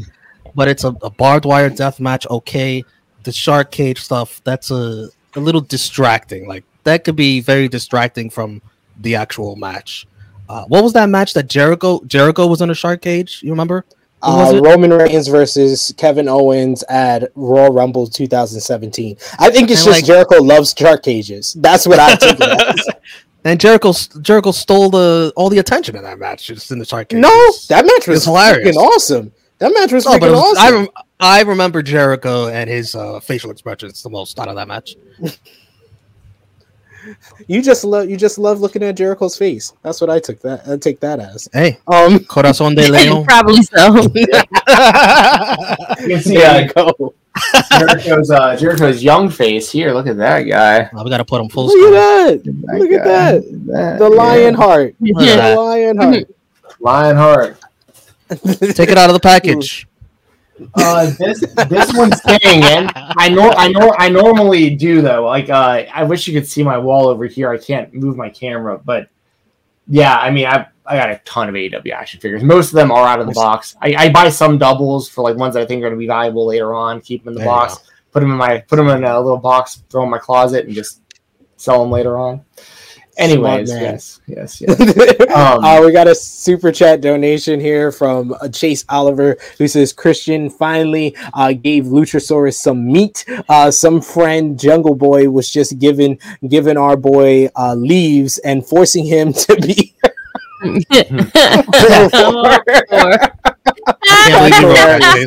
Great super chat. Great super chat. Great super chat donation there, Chase. I love this. We're really going all the way in with Christian controlling a dinosaur. Christian is the must-see part of Dynamite every week. I love how now they're just promoting. We hear from Christian and Luchasaurus every week. It's going to be that we hear from him. He has, and it's just going to be like, what type of fucked up shit is he going to say this week? Yeah, he's going to eventually have to dig up Luke Perry's grave at something. Like he's going to. No, what's going to go on? No, the best idea I saw was him coming out to the 90210 theme. That would be. If he comes out to that. That what you said? That would be. Oh my god! Do it! No, that'd be so good. That would be great. Or have Mikey Ruckus do a remix version of it. Yeah, I mean, we're tuning in to see what kind of fucked up shit Christian's gonna say this week. Absolutely, and also Chase adds that top 5 AEW figure in your opinion. What is it? Oh man, I mean, this would take way too much time, but I'm just looking over at my wall of AEW figures over here. I really like the Sting figure. There's a regular Sting and there's another one, like a Luminary, a Walmart exclusive that has Sting's face paint, half Sting, half Darby. I like that one a lot as well. So do you have a bloody Britt Baker? I do not. I have the bloody Cody and Dustin though. But I do want that Brit at some point. I also want there's a bloody Moxley and Kenny from their exploding match or whatever. Oh, nice. I really like the TNT. I really like the TNT title Cody Rhodes. Man, there's so many good ones. I also like. I mean, I'm a big Cody mark. Obviously, I like his LJN style figure too, just because it's like a throwback. Oh yeah, I wear this for you, Jensen. I wear this for you. Appreciate that. Thank you. This just for you. And to answer this one from Twan Max saying, originally it was Santana and Ortiz having beef with Jericho. Then they switched gears to it being about Jericho and Kingston, huh? It was always about Jericho and Kingston, actually. Yeah. That's the reason why Santana and Ortiz had beef with Jericho, because they're longtime friends with Eddie Kingston. It was Jericho's issues with Kingston caused the rift between Santana and Ortiz and Jericho. But yeah, I'm just stating what they put out there. I still gotta get that. If you were more involved in the Santana and Ortiz versus Jericho feud, you're totally shame on you. You're totally that's totally fine. But it was originally Kingston and Jericho the whole time. Yes, and also throw out just real quick, the Luchasaurus figure and the Orange Cassidy figures also would be on that list. Those are both really, really, really the well good done. Luchasaurus. Now you got the evil one. Can the Orange Cassidy one put his hands in his pocket? Yeah, he can. Yeah, he comes with the denim, and like the way I have him displayed is like he comes with the little thumbs up too. So I have one hand in the pocket, one with the little thumbs up. And I just ordered Best Friends in Chris Statlander too, so I'm gonna have all of them lined up together. So nice, stable. Yep. Also, last night, besides Rampage, was WWE SmackDown. I'm sorry, Miss Chrissy Love. This must have been a hard episode for you to get through. Roman Reigns made his return to the show with Paul Heyman cutting his usual spectacular promo to hype up Roman's last match with Brock Lesnar at SummerSlam. But it's a lot. Great. Been there, done that. You also had Theory haunting him, as Chrissy Love said earlier. Drew McIntyre was supposed to face Sheamus the entire show, and then they just randomly, Sheamus said he had COVID. He faked having COVID. Yes, they legitimately said that, and then Butch replaced him and had a 2-minute match where Drew McIntyre beat him. He then beat up Ridge Holland, and then Sheamus stood eye to eye with Drew McIntyre, and Drew McIntyre had his sword and looked like he was going to cut Sheamus' head off until he jumped off the apron, and then Drew cut the top rope, and the explosion went off. This was one of the worst endings to SmackDown I have ever seen in my life. Holy shit. Lacey Evans turned heel on the fans and hit her tag team partner Aaliyah with the woman's right. I love this. I like them listening to the fans and realizing that Lacey Evans is a heel. And then Ronda Rousey defeated Natalya with an ankle lock and set up her rematch against Liv Morgan for SummerSlam. And of course, we had our juices of our guilty pleasures titillated. This was the best part of the damn show. What the fuck is this? This was the best part of the show. I'm telling Johnson, you haven't sent in your application? You haven't sent in your application? I legitimately have no idea what any of this is. Okay, please explain. I saw SP3. I saw you guys should definitely send in his resume so that you guys can have, so we can have the juices titillated for you guys. Really got to do it. You need Tracy Love to be like the person who goes through the applications. No, it's the former LA Knight, aka Eli Drake. He's now Max Dupree. And he has a male modeling agency called Maximum Male Models. And the first 2 weeks of their act have been the former Mace of Retribution, who is now Mache, and he's now a male model, as well as Mansoor, who is now Mansoir. Yeah, and so this week Steven, we had their tennis collection. If Steven sent in his application, he could be Stefan Jensen. Stefan Jensen, that's great.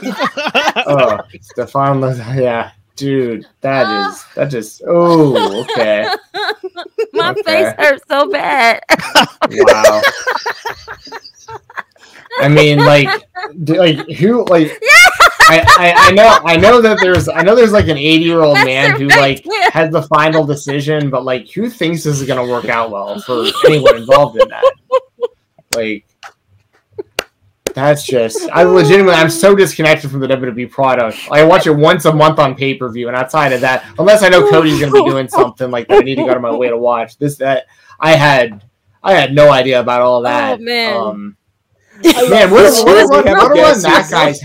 run that guy's had, by the way. He was a Dio Madden. He was a commentator for a couple weeks. Brock just destroyed him that 1 week, and then he disappeared, and then he was Mace. And now this is what he's got. So good luck. Hey, good luck with that. This is better than Retribution, to be fair. Yes, to be fair, everything. Is asking, is Chrissy okay? Are you okay, Chrissy? I'm crying. And to be fair, Retribution like is arguably the worst story they've ever done. So like it can only go up from there. Yes, it is. It really is though. Yes. I feel so bad for Donovan Dijak. Like that's what his run was. How's he doing, by the way? Is he doing anything now or doing nothing? He was still called T-Bar?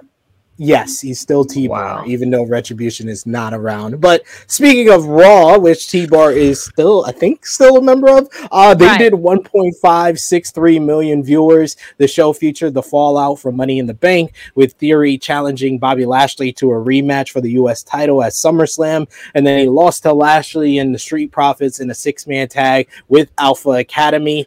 Meanwhile, SmackDown Women's Champion Liv Morgan teamed with Raw Women's Champion Bianca Belair to defeat Natalya and Carmella. You also had Becky Lynch defeat Asuka in a no-holds-barred main event. Really good matchup, as per usual, with those two ladies. Otis threw up as well after doing a hot dog eating contest with Angelo Dawkins. I had to mention that because I see it in the back end. He also had Miz and Ciampa formed a partnership as they beat up AJ Styles. So it seems to be teasing that we're going to do AJ Styles and Logan Paul versus Miz and Ciampa, maybe, possibly.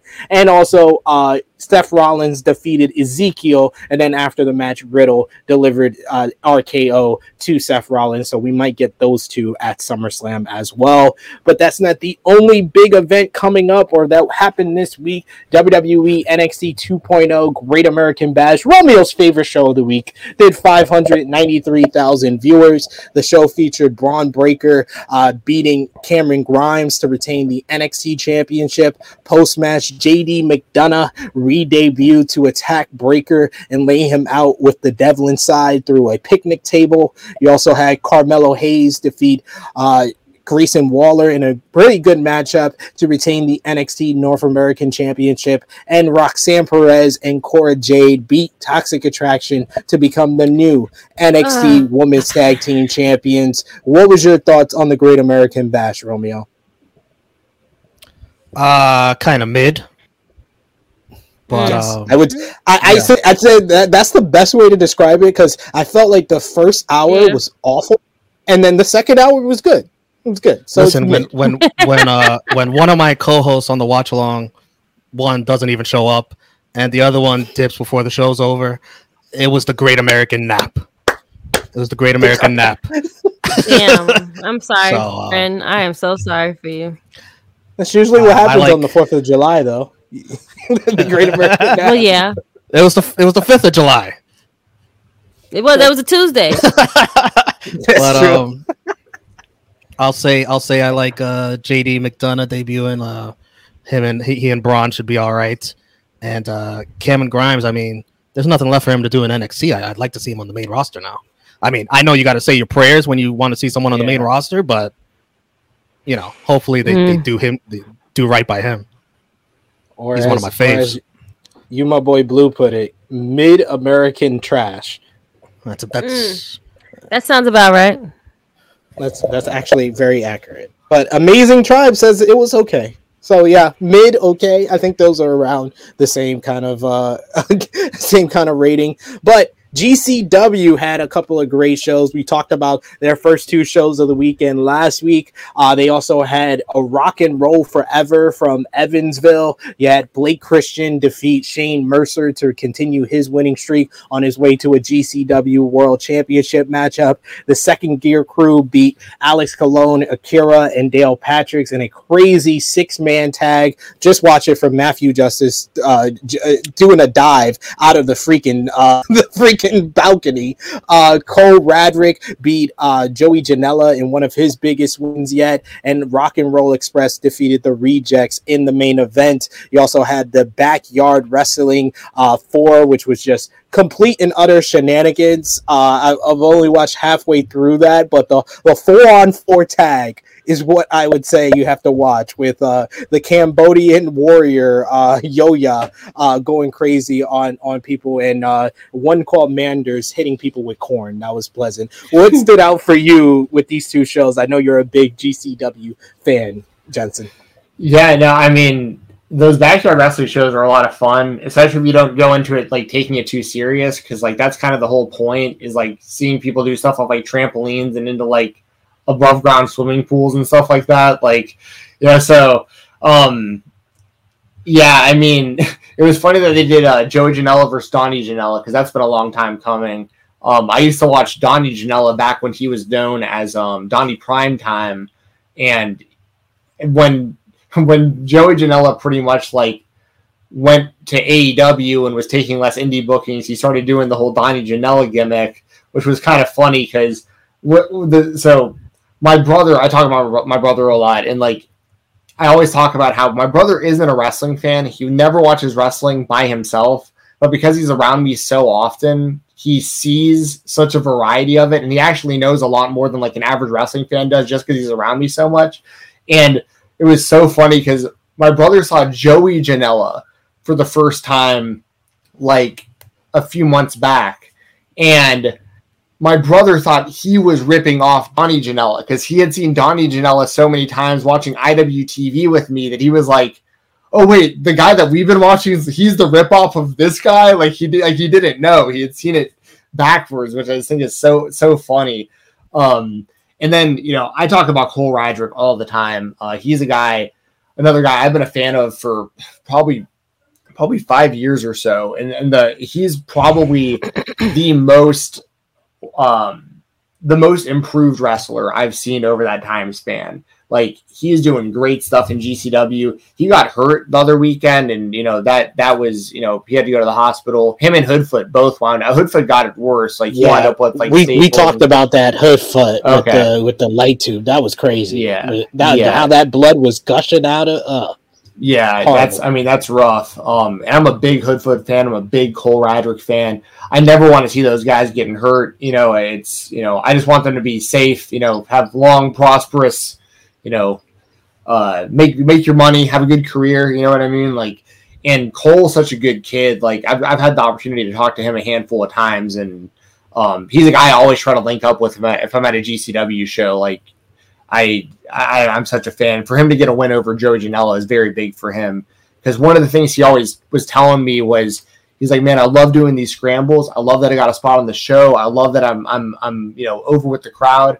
But he wanted more singles matches to like really show what he can do, and he's been getting that more lately. I mean, even getting one-on-one matches with like Alex Colon, the Ultraviolent champion, and stuff like that. Like, who he has a pinfall win over technically as well. So Cole's doing really, really good stuff. I'm a very big fan. And then the last thing I'll mention is Blake Christian. His rise has been fun to watch, and with like his new look, kind of a new attitude. I still don't see him beating Mox for the title, but he's one. But he's way. I really, and I don't want to get into this for a variety of reasons, but I really felt like that everything was heading towards AJ Gray winning that championship, and then for a variety of reasons that didn't happen, and now they're trying to figure out the best person to succeed Mox, because they are. I mean, here's the thing: as long as you have access to Mox, I'm fine with him being the GCW champion for a long time. But the only problem with him is that he's not there that often. And years back, especially as I became more and more a fan of the company, it was I really got into it during the reign of Nick Gage, where he was defending the title like it felt like on every show, and he had the belt for like 2 years straight, and it was like it may have been even longer than that. He had the belt for like forever. And you got used to seeing GCW title matches often on these shows, and it was a big deal. And it's just one of those things where, like, I don't know who the best person to beat Mox is, and Blake Christian might be the best option. He legitimately might be, but I don't know. Personally speaking, I would keep the belt on Mox over Blake Christian personally. Just I don't know what it is. I think this might be like the first match of maybe like 2 or 3, and then you can have him lose this first one, and it might make him a better contender to beat Mox the next time. Yeah, I can see that too. I mean, someone else that I think kind of is kind of like a dark horse right now in that mix that given the right push, I could see Jordan Oliver going all the way, potentially. Because if he could get some more quality, because he's been winning more recently, and I can see, because he's also quote unquote kind of more of like a homegrown GCW guy. He's been wrestling since he was like a teenager there, though, but like most of his main exposure has been through GCW, and he's getting he's getting into his 20s now. He's starting to fill out a little bit more. Kind of his big knock was always like that he was like lanky and skinny and like he hadn't like filled out his body yet. Kind of the same thing that like Nick Wayne is going through currently, just because he's like a literal teenager. Like Jordan started to kind of put it all together, and I could see him maybe being the guy potentially as well, depending on how long Mox is going to hold that belt for. But yeah, GCW's got great stuff going on, and luckily for them, they have a lot of interesting titles. Like they got the Ultraviolent Championship that they can put out there. The SGC can keep doing these like the combinations of different tag team matches and a whole bunch. I mean, they got plenty of stuff they can do, but it would be nice to see a GCW champion that's there more often than Mox is. But at the same time, if you're GCW, I don't blame you at all for wanting that title on Mox if you have access to him. I mean, the eyes he brings into the company is stuff they've never seen before. So, facts. And then finally, you had Impact on Access TV. They had Mia Yim defeat Deonna Purrazzo in the main event to earn a shot at Jordynne Grace for the Impact Knockouts World Championship at Emergence on August 12th. And they had the debut of Alan Angels, former AEW star, in a very good matchup, coming up short to X Division champion Speedball Mike Bailey. But that brings us into our news rundown, and we got someone popping in at a wedding, joining us, a familiar face as per usual, the Brock Lesnar of the True Hill Heat podcast, Mr. Top Guy JJ, looking good, looking sharp, gentlemen. What it do, fellas? What it do, peoples? What's up, True family? I can't see the chat currently because I know I just popped out for a couple minutes, just sort of bride and the groom do their thing. But I was like, looking dapper, looking very dapper, very dapper. Appreciate it.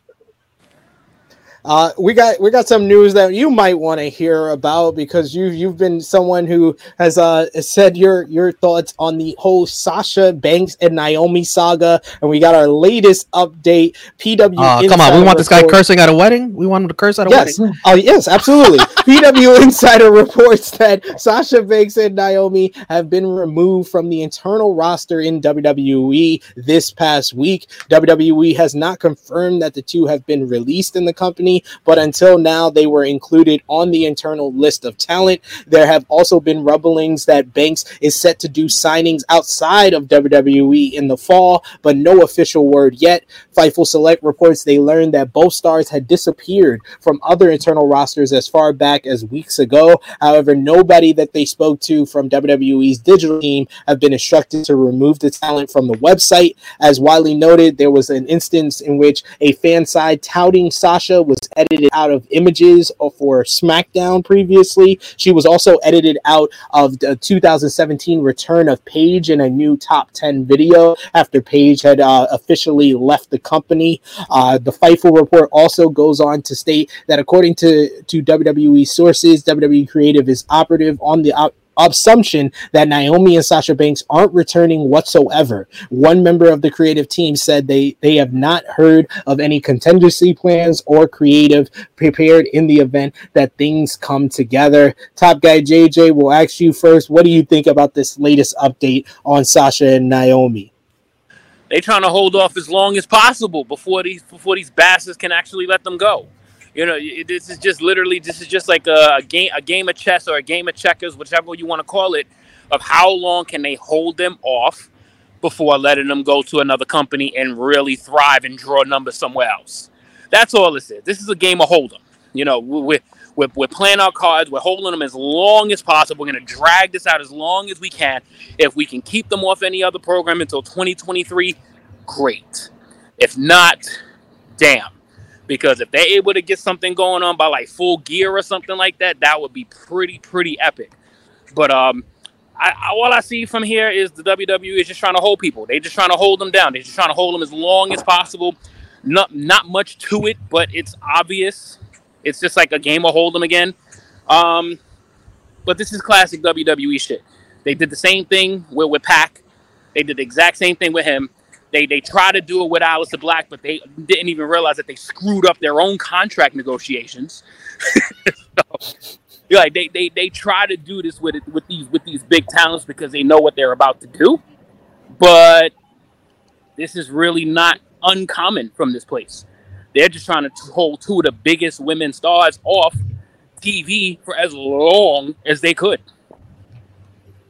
Yeah, trying to hold on to them, put the vice grip on them. Miss Chrissy Love, aren't you happy to see Dapper Guy JJ?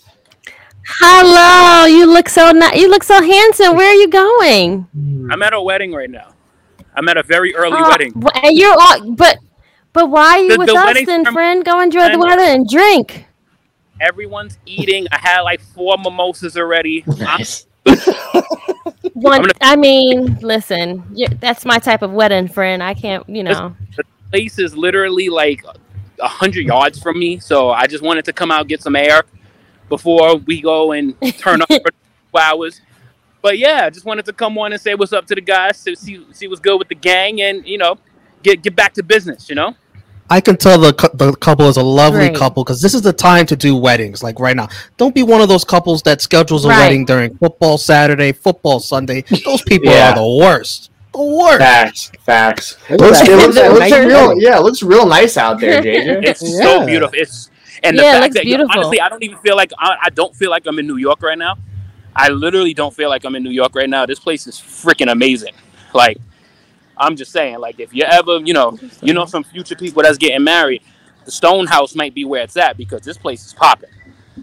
There you go. You hear that, SP3? We would be, yeah, I know. I know. You didn't have to throw that out there to me. We would be remiss before we let JJ go. What is your opinion on the Vince McMahon drama of the latest allegations? 4 more incidents where he's paid out $12 million, including one wrestler where he paid $7.5 million. And then when they refused his sexual advances, he demoted them and didn't renew their contract. Why are you laughing? He gave a wrestler a football contract, bro. Only JJ would say something like that. He got 7.5 guaranteed. Right, exactly. 7.5 Rock and Roman money. Like, it's amazing to me that people, or anyone in that matter, would be surprised by more of these findings. There's gonna be more. The more they dig, they're gonna keep finding more. We're up to 12 now. Next week, we'll probably be up to 17. Then the following week, we'll be up to 25. Like, we're going to see how much misused money he had with all these allegations, with all these women. Him and Linda's a political relationship. They're not a relationship. Yeah. This is all political. There's no love there. There's no I care for you or you're my man, you're my woman. There's none of that. They are there for namesake and for appearances. Other than that, he is slinging his money and slinging his dick to whoever he can. That's very true. There's not much more to put to it because it's not surprising. Honestly, it's not really surprising at all. Like, we're just gonna keep finding more. So how we went from 3 million 2 weeks ago to 12? Yeah, that 12 is on top of the 3 million. So we're at 15 million. 15. Yes, we're at 15 million in a matter of 2 weeks. Yep. I'll tell you what, that Vince and Shane match from WrestleMania with Linda in the wheelchair, that match hits a lot differently now watching it. Yeah. Wow. Yo, all you gotta pay attention to is his interactions on TV with Candice. All his interactions with Candice Michelle on TV and see how real all of that stuff was. You know what? Sid, that's going to be rough watching back on True Rewind whenever we get to those years. Oh, man. Oh, Jesus. That's the end. At least that's the end of our True Rewind journey because that's towards the end of the Monday Night Wars. But, JJ, everybody's telling you to go cut a rug and have a good dance at the wedding. Please let the people know where they can find you, sir. I'm trying to explain it. The rug has already been cut. The first dance has already been had. The couple's dance already took place. The wedding was over then. Everybody it's over. No, it's not. There's like the dance floor part. There's like the last meal part. So you got like 2 more hours, basically. Yeah, it's like 2 hours left. Okay. That's yeah. That's actually a good, but I had to get up early Saturday morning, though. I'm on good timing. I'm on good timing. There you go. There you go, people. Stop trying to kick him out. Stop trying to kick him out. But that's no appearances anyway. That's why I'm out here. That's why I'm over here like once a month anyway. we appreciate your Brock Lesnar schedule. We appreciate it. Oh yeah, whenever I can and get paid for it. and speaking of the Vince McMahon drama, though, we have another news rundown here. A new SEC filing made on Wednesday reveals that Connor Schell is stepping down from his role on the WWE Board of Directors. He cited an increased slate of responsibilities resulting from his new expanded role at the newly formed the North Road Company as the reason why he's stepping down. But I think Jensen alluded to it earlier. Do y'all really think that's the reason? Because I think the reason is they knew this more information was coming out. Fall guy number 3. Fall guy. No.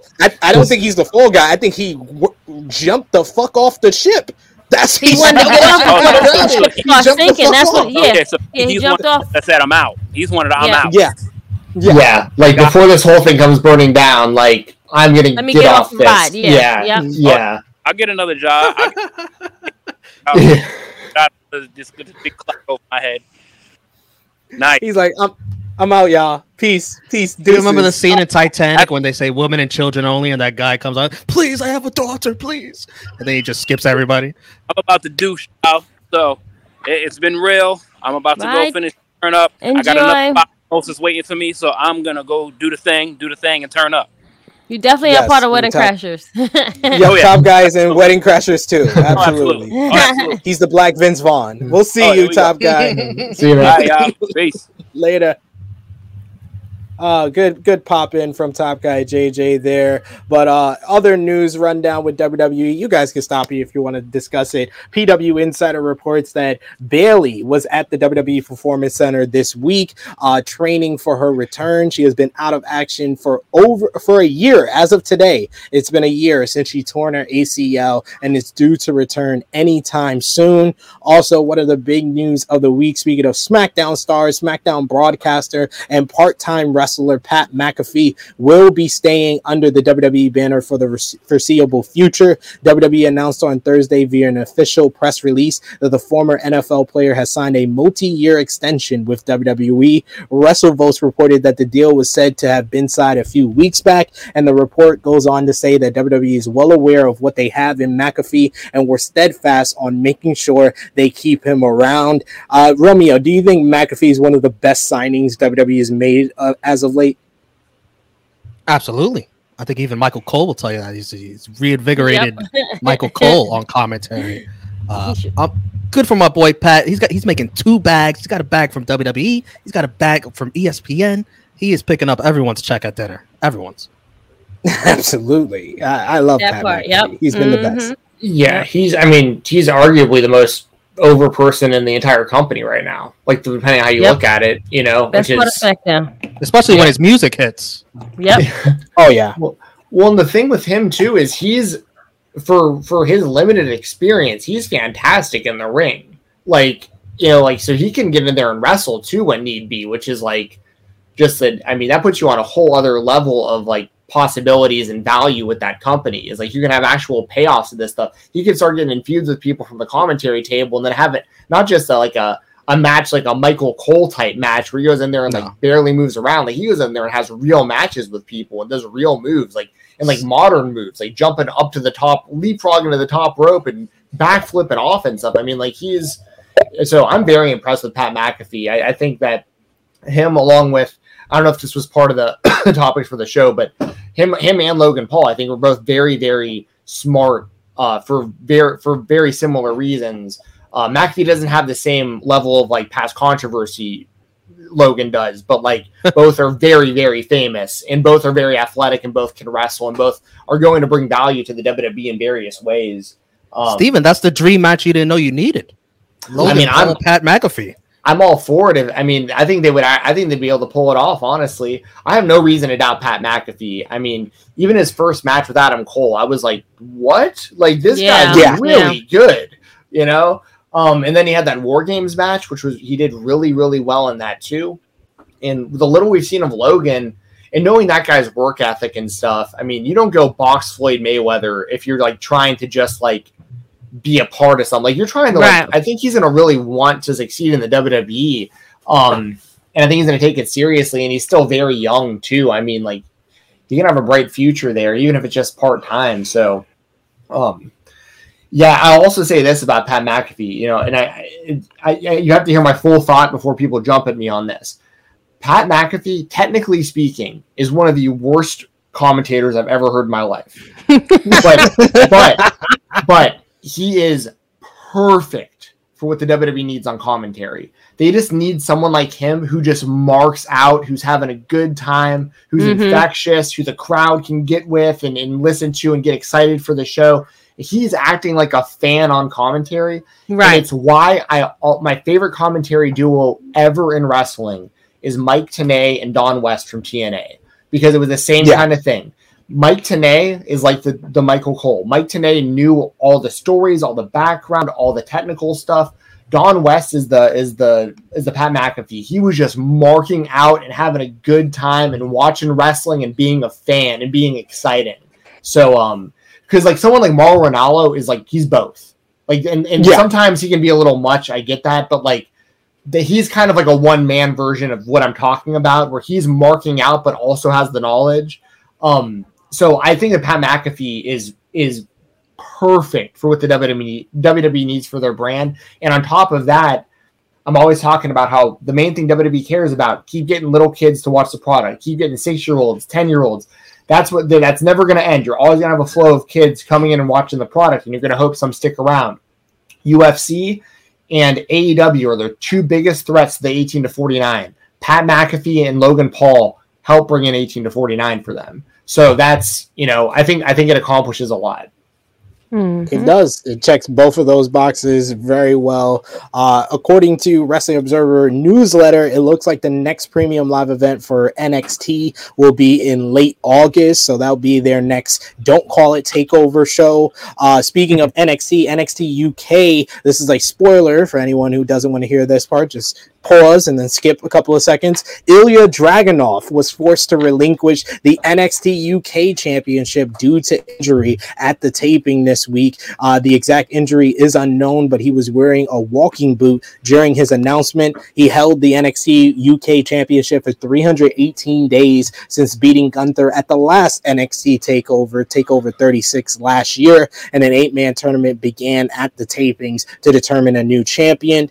As he is about to go out and get healthy, another person that's going out of WWE, but it seems like for good, is Paige. She came out with a Players Tribune article. It's hard to say goodbye. So yes, as her contract with WWE expired this week.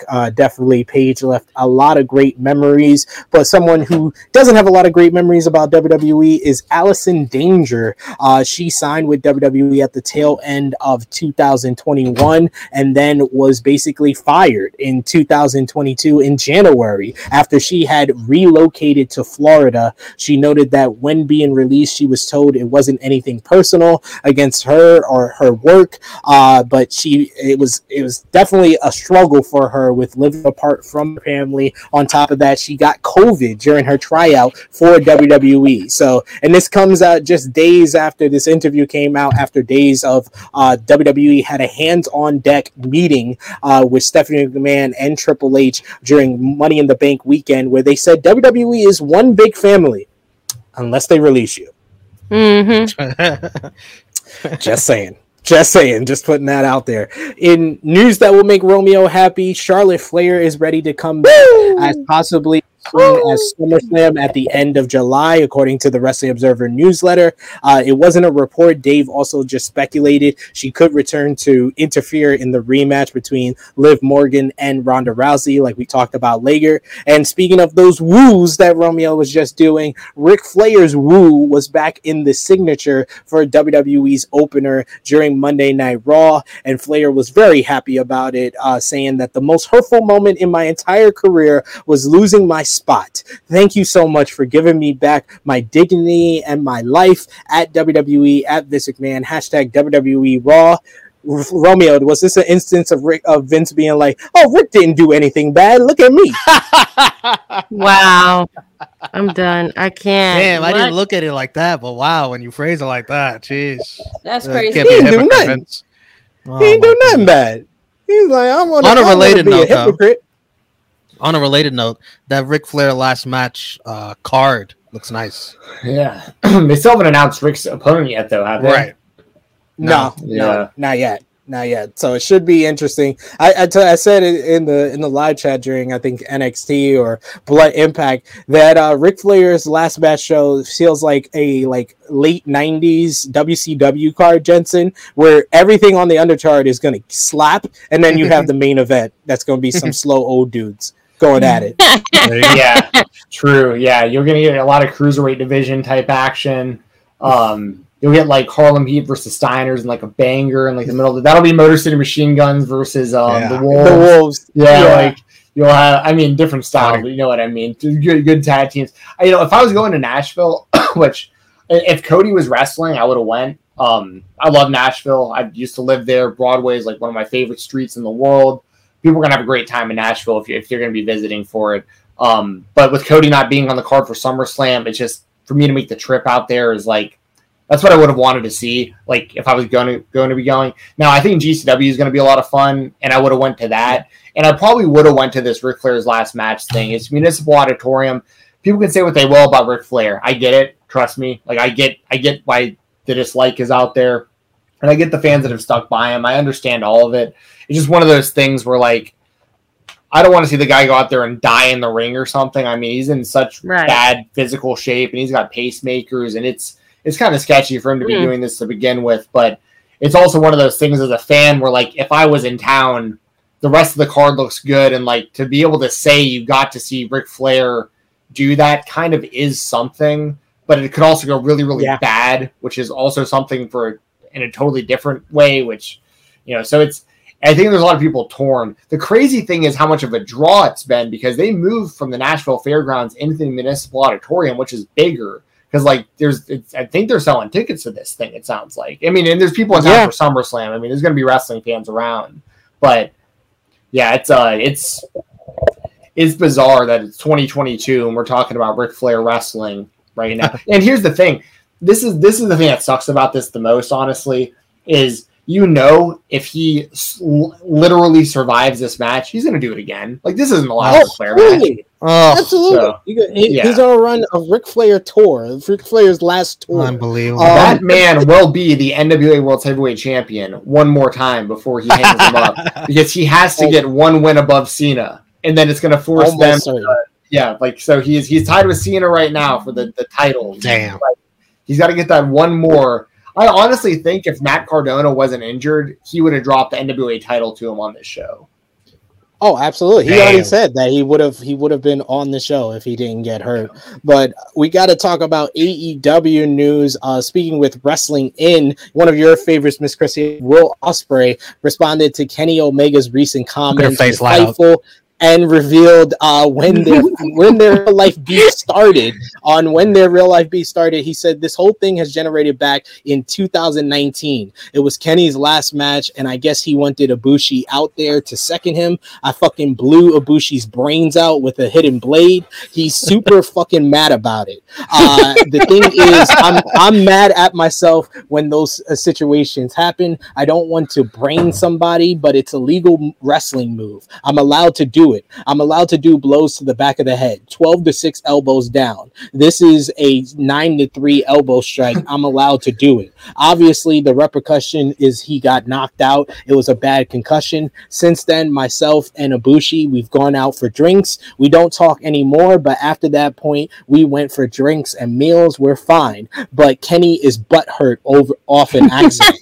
He then went on to say he can think what he wants about me, but the motherfucker is such a little bitch. The same person who is like I grew up after 6 or 7 5-star matches. No, you didn't, you cunt. You vanity search your name on Twitter to see what everybody says. And when it's bad, you cry in the corner of your million pound house, and you're still bothered by some cunt who sits doing some wrestling matches, who is trying to help out not only the British scene, but the Japanese scene, because I'm not an idiot when it comes to my company. We got hit hard by the pandemic. Does that mean I'm taking a day off? No, I'm working my ass off to bring it back, because that's what you said to do.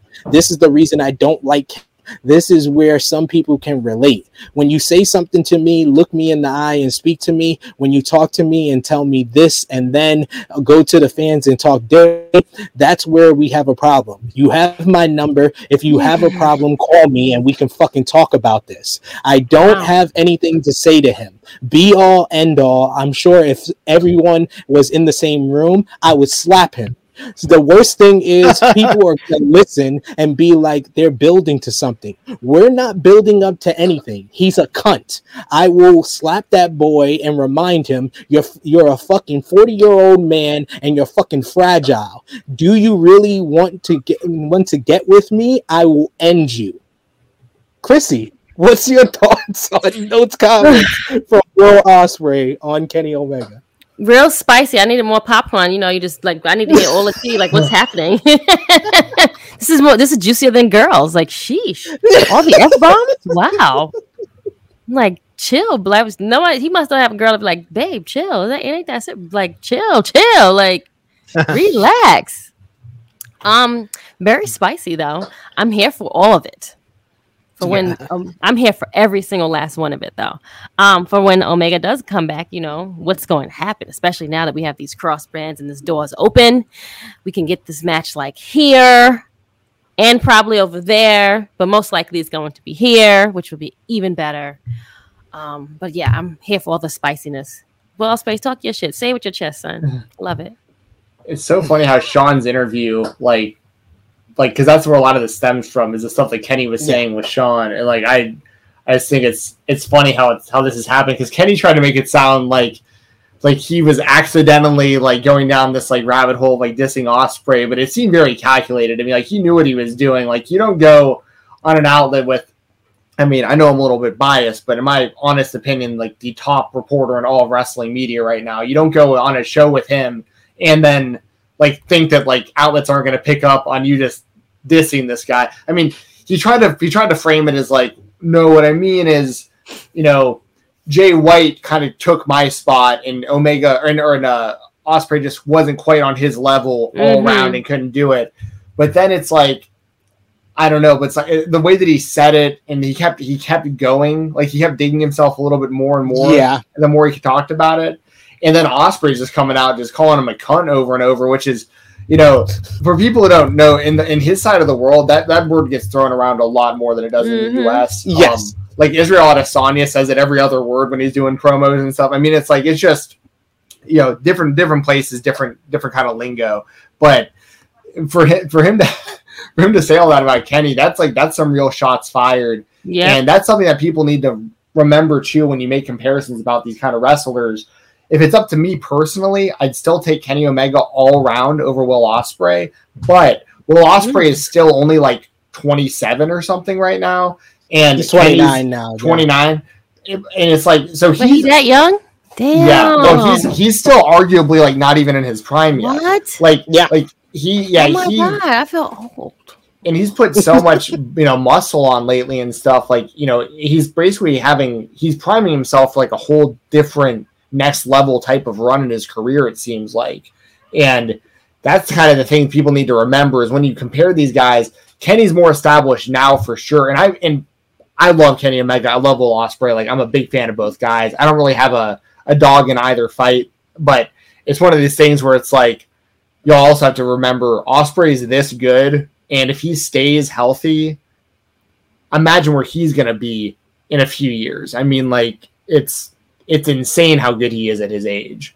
So it's sky's the limit for Will Ospreay for sure. But yeah, I don't think they are working. Like, I thought that Kenny's comments was working, and actually, Chrissy, it was Kieran who did this interview. The guy we had on before Forbidden Door, he did this interview with Will Ospreay. So yeah. I don't think it's a work anymore by Will. That was the best part of this interview.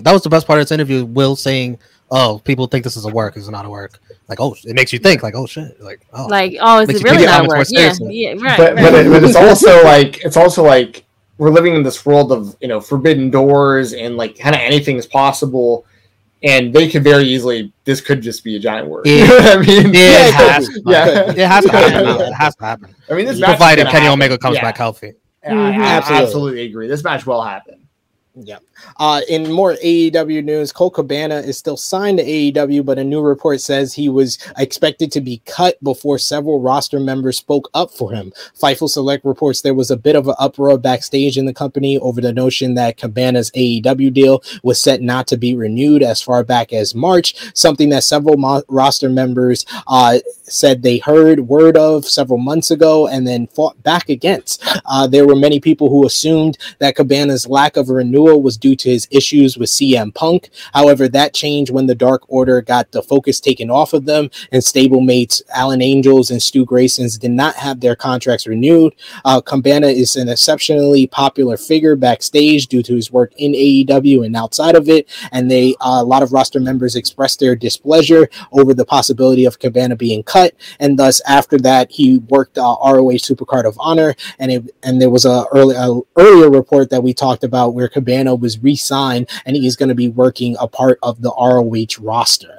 And then in some more Forbidden Door type news, according to Tetsuya Naito, he was not invited to AEW New Japan Pro Wrestling Forbidden Door. As a result, he's refused to watch any footage from the event. He said in his New Japan diary, "Unfortunately, I was not invited to the AEW NJPW show. That is being talked about all over the place. Not invited, not needed, right? Because of that frustration, I haven't watched any footage of the show. I'm genuinely upset about it." Now, that's definitely a work. I will say that. That's definitely. There's no question. Well said.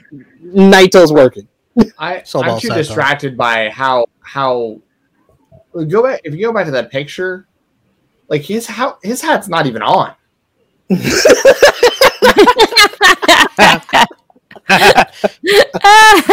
catch. Good catch. Yeah, it's not. It's not. He puts it on so late.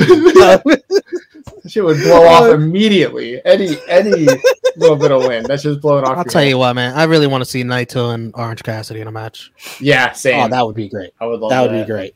That'd be great. Two masters of not giving a fuck.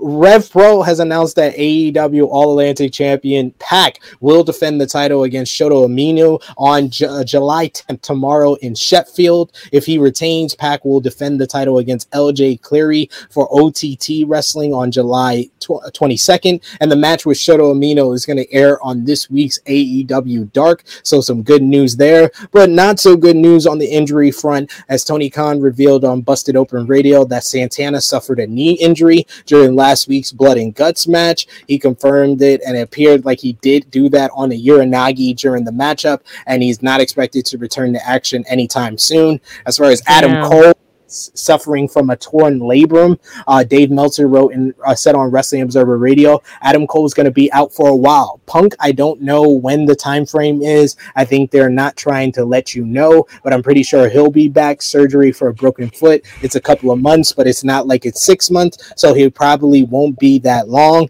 And as far as Bryan Danielson, there's a lot of concern outside of AEW in regards to him, as now he's been out over a month after suffering a concussion. Of course, Danielson famously was forced to early retirement in 2016 before he returning in 2018, and has a history of head injuries. And Meltzer noted as a reason for being very concerned with Danielson's current condition. So hopefully Bryan Danielson returns soon, but it's not anything good that he's been out this long. I don't know. I got a different take. I think it's time to hang it up. I think it's time to hang it up for Bryan Danielson. He gave us a great second win, second life, second run. I'm very concerned. I don't blame you. I don't blame you. When it comes to concussions, those are serious. And the fact that he was out as long as he was due to that, yeah, it's not something to play around with. For Generation playing around. Okay, hold on. So you're basically... it's like you put it on and it was like... there. It's like a balancing act. Is this cool? Okay. Like, is that your Be the Miz? Is that your Be the Miz hat? Yeah, my Miz hat from. Yeah, no, it's like put it on and then like balance on the top of my nose. There you go. Very impressive. Very impressive. Cool. I can do somewhere like I look through just one of the. Anyways, I think you may have put up something new. Did y'all ever see the Key and Peele sketch where it's like the guys keep one-upping each other's hats? It's the first guy walks up with like all the tags on it, and then like the next week the other guy has like the bag still around the hat, like balancing on his head. It just like escalates from there. Yeah, that just reminded me of that for some reason. I love it. New Japan News, they had a press conference to announce some major changes or major announcements in the company. They announced that they're going to have their first show that allows cheers from the fans for the first time in 2 years since 2020, when in the beginning of the pandemic. They're going to have these shows in September. Fans will be able to cheer at 2 shows at Kurgan Hall on September 5th and 6th. It seems it won't be every fan that will be allowed to do so. The shows will be held half capacity, meaning only 1,000 people will be able to watch the shows, but the shows will have dedicated cheering sections. So they'll have a Bullet Club cheering section, a Chaos cheering section, an LIJ cheering section. I think this is the most unique way to allow cheering that I've ever heard.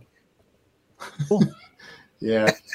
It sounds crazy, but I think it might work. And then Wrestling Observer newsletter reports that New Japan is indeed planning a show in the fall at Hammerstein Ballroom on either October 22nd or 29th in New York City.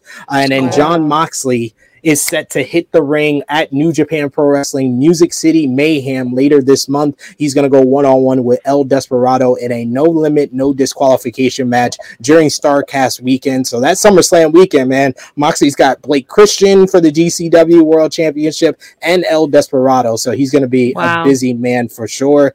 And then Impact Wrestling, speaking of New Japan, they announced that New Japan star Kushida will be debuting for the company this week on Friday, July 15th and July 16th in Louisville, Kentucky. So very happy to see that. And then other wrestling news, those are final ones.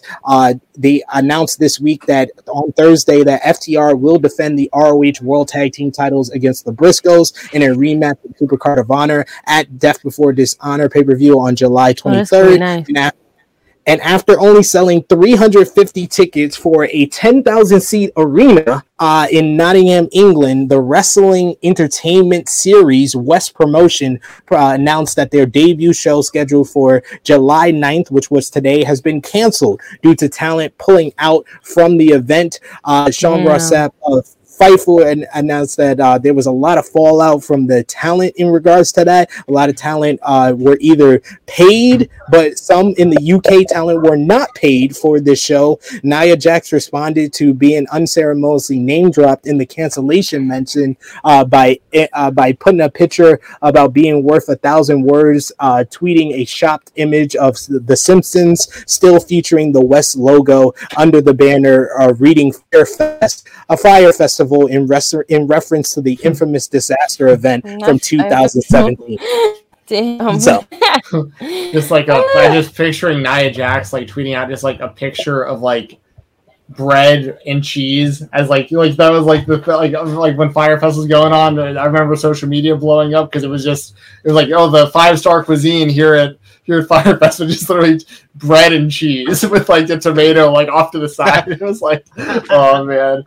Oh, that was one of the funniest things that's ever happened. I felt bad, but the Firefest is also one of those situations where it kind of makes you feel good because those are like the elitists of the elitists going out and like thinking they're better than everybody and going out to this exclusive celebrity-filled, paradise that no one else has access to, and then they show up and it's just a bunch of white tents on a beach, and they're like, you know, it's a survival situation. Oh, good stuff. They're like, what the fuck? But we're going to end off the show, and we want to hear from you in the live chat. Last call for super chat donations, as we're each going to give our top 5 matches of the first half of 2022. We hit July, so 6 months of the year are already in the books. There's been so many great matches, whether it be from WWE, AEW, New Japan Pro Wrestling, GCW, ROH, Impact Wrestling, all across the board. And we want to hear from everyone in the live chat. Give us your picks for the best matches of 2022 so far. We will start with ladies first. Miss Chrissy Love, what was your top 5 matches of the first half of 2022? Okay, so 5, I have to start. I'll give it to the women. I'm going to give it to Becky and Bianca for WrestleMania. I'll give them that match. That was great. That was a banger for them. Then number 4, I am going to do AEW's Aleister Black, House of Black versus who did Death Triangle? Death Triangle, yes, absolutely. Great. I mean, awesome match. Should be number 1, but I got others in front of it. Number 3, I would have to do Will Ospreay and Orange Cassidy. Love that match. That's probably my if we were just doing favorite matches, that would be like number 1 on my list, because I love that match. That was a good one. Same night as House of Black. That was the same night. Number, what am I at? 2 now? Mm-hmm. 2 would have to go to I would say Serena Deebs and Thunder Rosa for their grid match that they did. The build-up was trash, but the match was excellent. And then my number 1 has to be Cody and Seth Rollins. Hell in a Cell. Yes, sir. That is my top 5 for this year so far. So I had 2 women's matches in there. Thank you, guys. I'm sorry, Chrissy. What was your number 2 again, Chrissy? Number 2 was damn it, I just said it. Shit. Deeb and Thunder. Deeb and Thunder. Yes. Okay. Yes. Deeb and Thunder from Double or Nothing. So I had Bianca. So you had 2 matches Becky. from Double or Nothing. Yeah. Yes. Yes. I had Bianca, Becky, House of Black versus Death Triangle. Death Triangle. That was number 4. Number 3 was Ospreay and Orange Cassidy. Yep. And then number 2 was Serena Deebs and Thunder Rosa. And my number 1 is Cody and Seth from Hell in a Cell. Great storytelling. Awesome. Even though he almost had no arm. But yeah. There you go. And Cody got his wish. He was black for one night. You know what? Judson. Hey, look at me. I'm representing. Great liberator of African American talent. Steven Judson, your top 5 matches so far of 2022. Okay, so I've got a top 5. I also have some. I have 5 honorable mentions that I can do after everyone gets theirs. This was a hard list to put together, right? You had those on. It was. You didn't want to leave them out. And I didn't know until I was like in bed last night. So this is off the top of the head as well. I couldn't get super into a lot of the indie stuff that I would have, because I would have had to really like dig into that. So I went with kind of what first came to mind for me. And this is a mixture between like great match and favorite match for me. Like there's a mix there of how I rank these. So, and I'm really bad about remembering names of pay-per-views and stuff. So, like SP3, I know you got me covered up there. Number 5, FTR and Briscoes from Supercard of Honor. Oh, that was a good one. Dang, yep. That was a good number one. 4. Redo a list. No, I don't. I'm gonna keep it. No, that's why you guys got your list. But no, that was a good one. That's an honorable mention for me. How about that? Number 4, I've got Kingston and Jericho. Their first match. I can't remember what show it was at. Revolution, where Kingston tapped him with the stretch plum. And that's also a part of that is because of how much it has spawned, like this whole story and blood and guts and this upcoming barbed wire death match and stuff. So I had this great storytelling. And I think they were also the first match of the pay-per-view also, and the crowd was like super hot. So, I got Kingston and Jericho as number 4. Number 3, I'm with Chrissy. Same number 3, Will Ospreay versus Orange Cassidy, Forbidden Door. Love that match. Great stylistic clash that worked really, really well. Yes. Number 2, This was real tough to choose between number 2 and number 1. Number 2, I went CM Punk MJF dog collar match. Oh, that was dang, top tier storytelling in my opinion. Yeah, with you're right. The whole story building into it. CM Punk coming out with the throwback entrance, and I mean that was sick. Number 1, I'm also with you, Chrissy. Seth Rollins, Cody Rhodes, WWE Hell in a Cell. I mean, I'm a Cody mark. This match was great. I mean, and it really, and like with the injury, it just right. And you can tell how much Cody cares about the position he's in with the WWE, and he wants that world title so bad that he's willing to put himself through that before going into surgery, knowing that like that's last impression, and there's no way he's going to be denied when he comes back. Like, I thought that was incredible stuff. So once again, number 5 FTR versus Briscoes, number 4 Kingston versus Jericho, 3 Ospreay versus Orange Cassidy, 2 CM Punk versus MJF, dog collar match, and 1 Cody versus Seth Rollins Hell in a Cell. That is a great list, friend. So very good. Y'all are consistent on 2 things. You had 2 AEW pay-per-views in your top 5, and you both had Cody and Seth 3 at number 1. Romeo, your list. I too also had 5 honorable mentions putting this together. I came up with too many. My honorable mentions are Ospreay and Nick Wayne, GCW. Cody and Seth Rollins won WrestleMania. Yes. Punk and MJF. Becky Bianca and Ospreay Cassidy. Now, my top 5. Number 5. Your honorable mentions. Sorry, okay. Yeah, that's just my honorable mentions. My top 5 now. Number 5, okay. Okada and Ospreay from Wrestle Kingdom. Number 4, Young Bucks FTR 2. Number 3, Paige and Danielson from that Dynamite. Oh, and number 2, Briscoes FTR. And number 1, Cody Seth Hell in a Cell. Yep. Everybody's consistently number 1 has the same thing. Great. It is WWE, which is wild. Yeah. Right. I'm going to do the different one. That is not even in my top 5. Wow. What a fucking hater.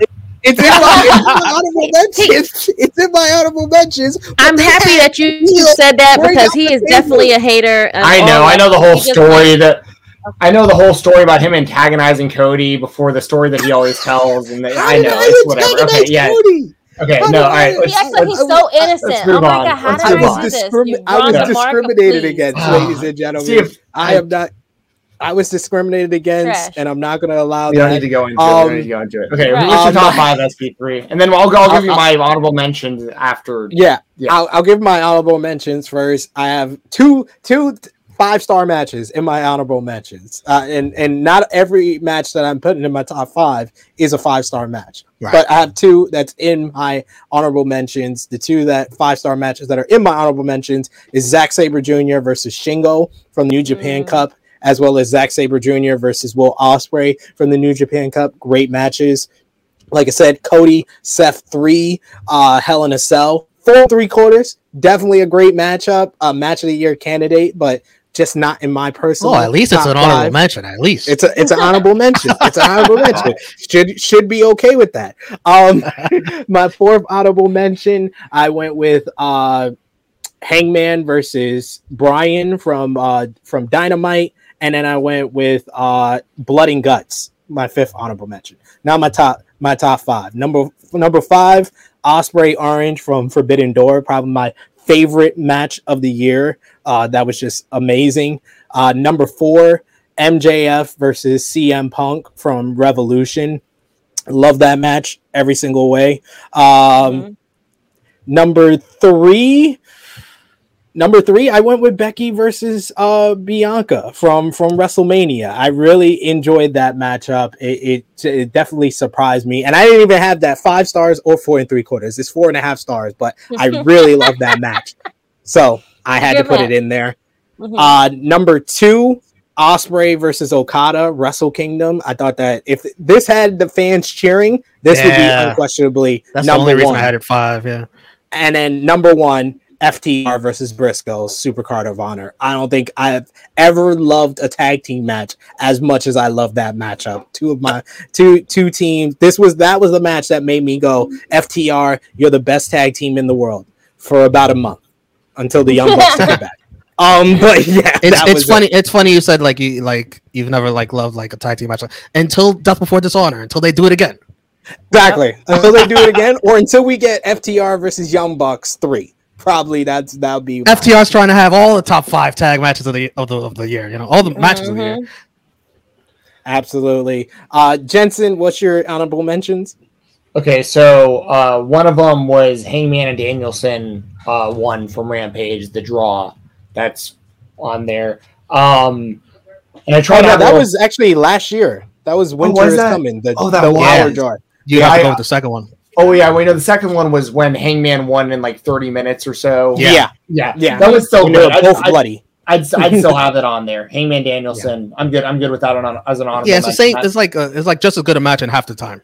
Yeah, exactly. I forgot how long ago that first one happened. That's wild. I've got Young Bucks Lucha Brothers from Rampage. That was this year, wasn't it? Oh yeah. So yep.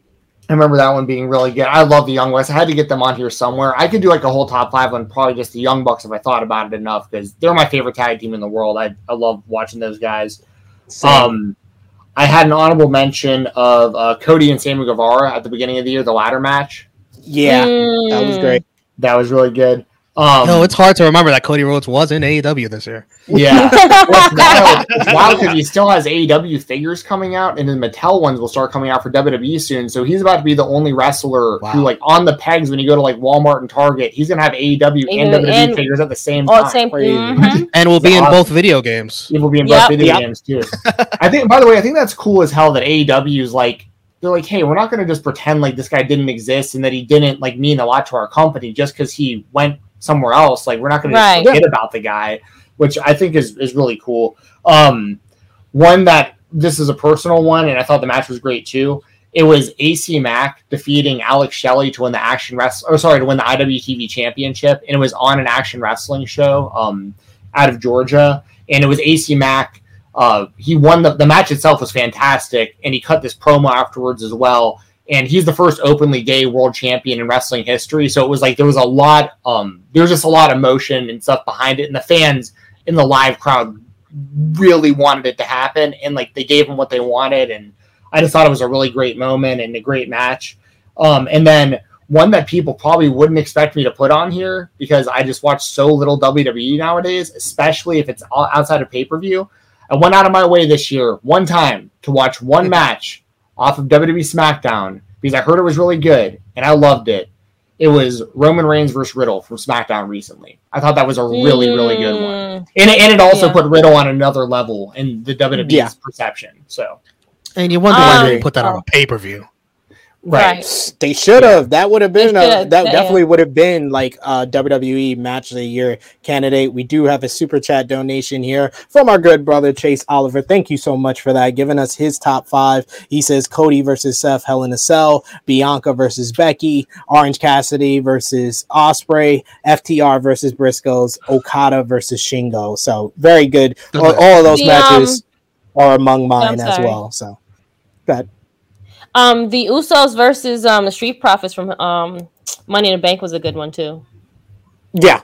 I was telling Jensen that on live rounds. I was I love that match. That's in my top 5. If I was just doing a WWE top 5, that definitely. That has to be in the top 5 for sure. Absolutely. And also, just because I didn't have any women on there, shout out. I'm a huge Serena Deeb fan, so I really hope she wins the ROH Women's Championship. Same. Yeah. Cool. I love her. I love Thunder Rosa, and I love Charlotte Flair. I'm with Romeo. I'm a big Charlotte fan as well. So and I really like what I'm seeing out of Bianca Belair. I'm just fearful that they don't have enough there at the moment, top star wise, she needs bigger opponents to keep this going. I feel when it's down to WrestleMania match they haven't done yet. Yeah, Bianca and Charlotte. Yeah. No, I like the idea of that a lot. I'm just saying, like, when I watched this past pay-per-view and I'm like, Carmella, like, that's really like, how is there, like, there needs to be like, and that's when it hurts so bad when like a Naomi and a Sasha are bouncing out. Like Charlotte's on the out right now with injury, and it's like they have great women's roster, but like it's just one of those things where it just kind of disappointed me, where I was like, damn.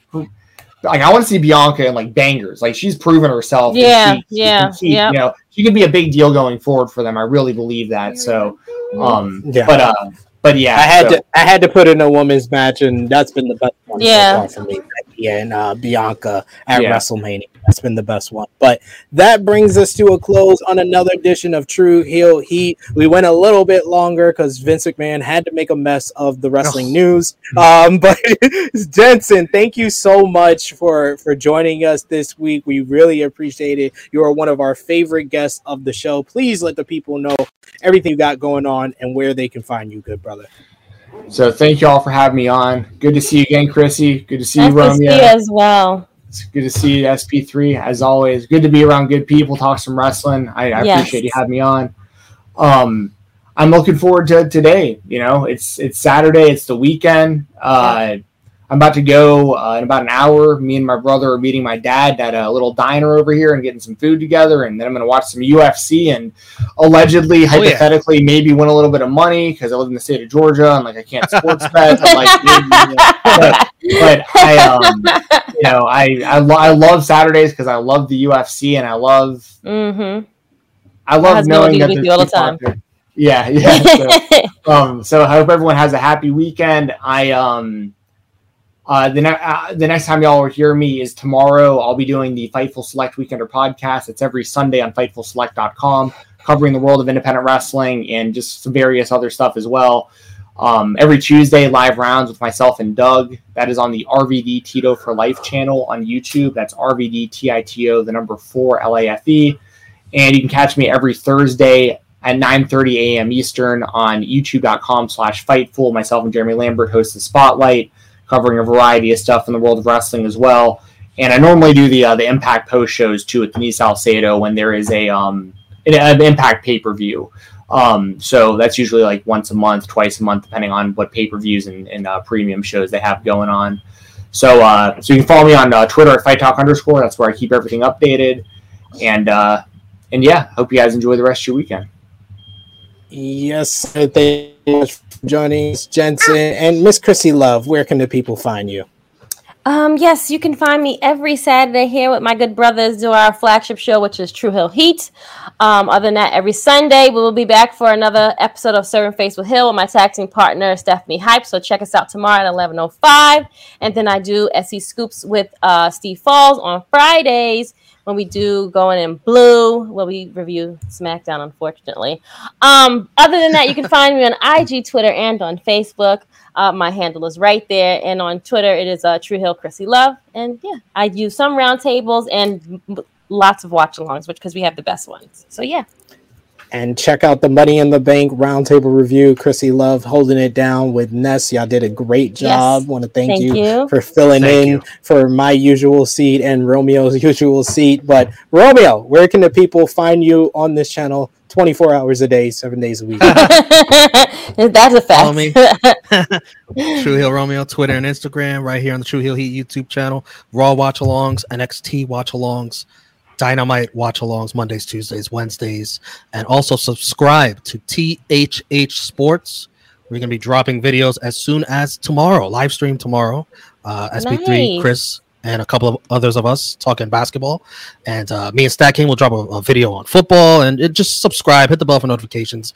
We're getting off and running starting tomorrow. Fast. Absolutely. Getting the stuff started over there on THH Sports. You can follow me on the Twitter machine at True Hill SP3. All my contact and information there. I won't list everything I'm doing.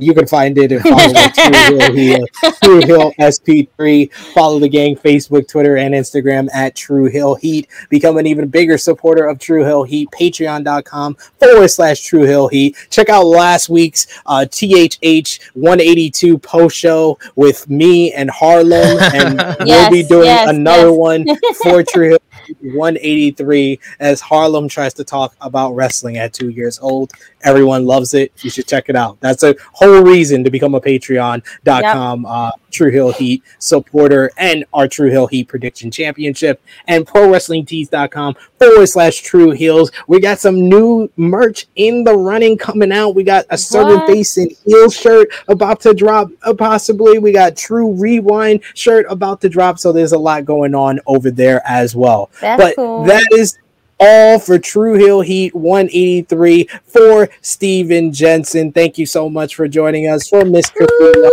For Romeo, it is me, your True Hill Phenom, SP3. This has been True Hill Heat 183, Hush Pack Mountain.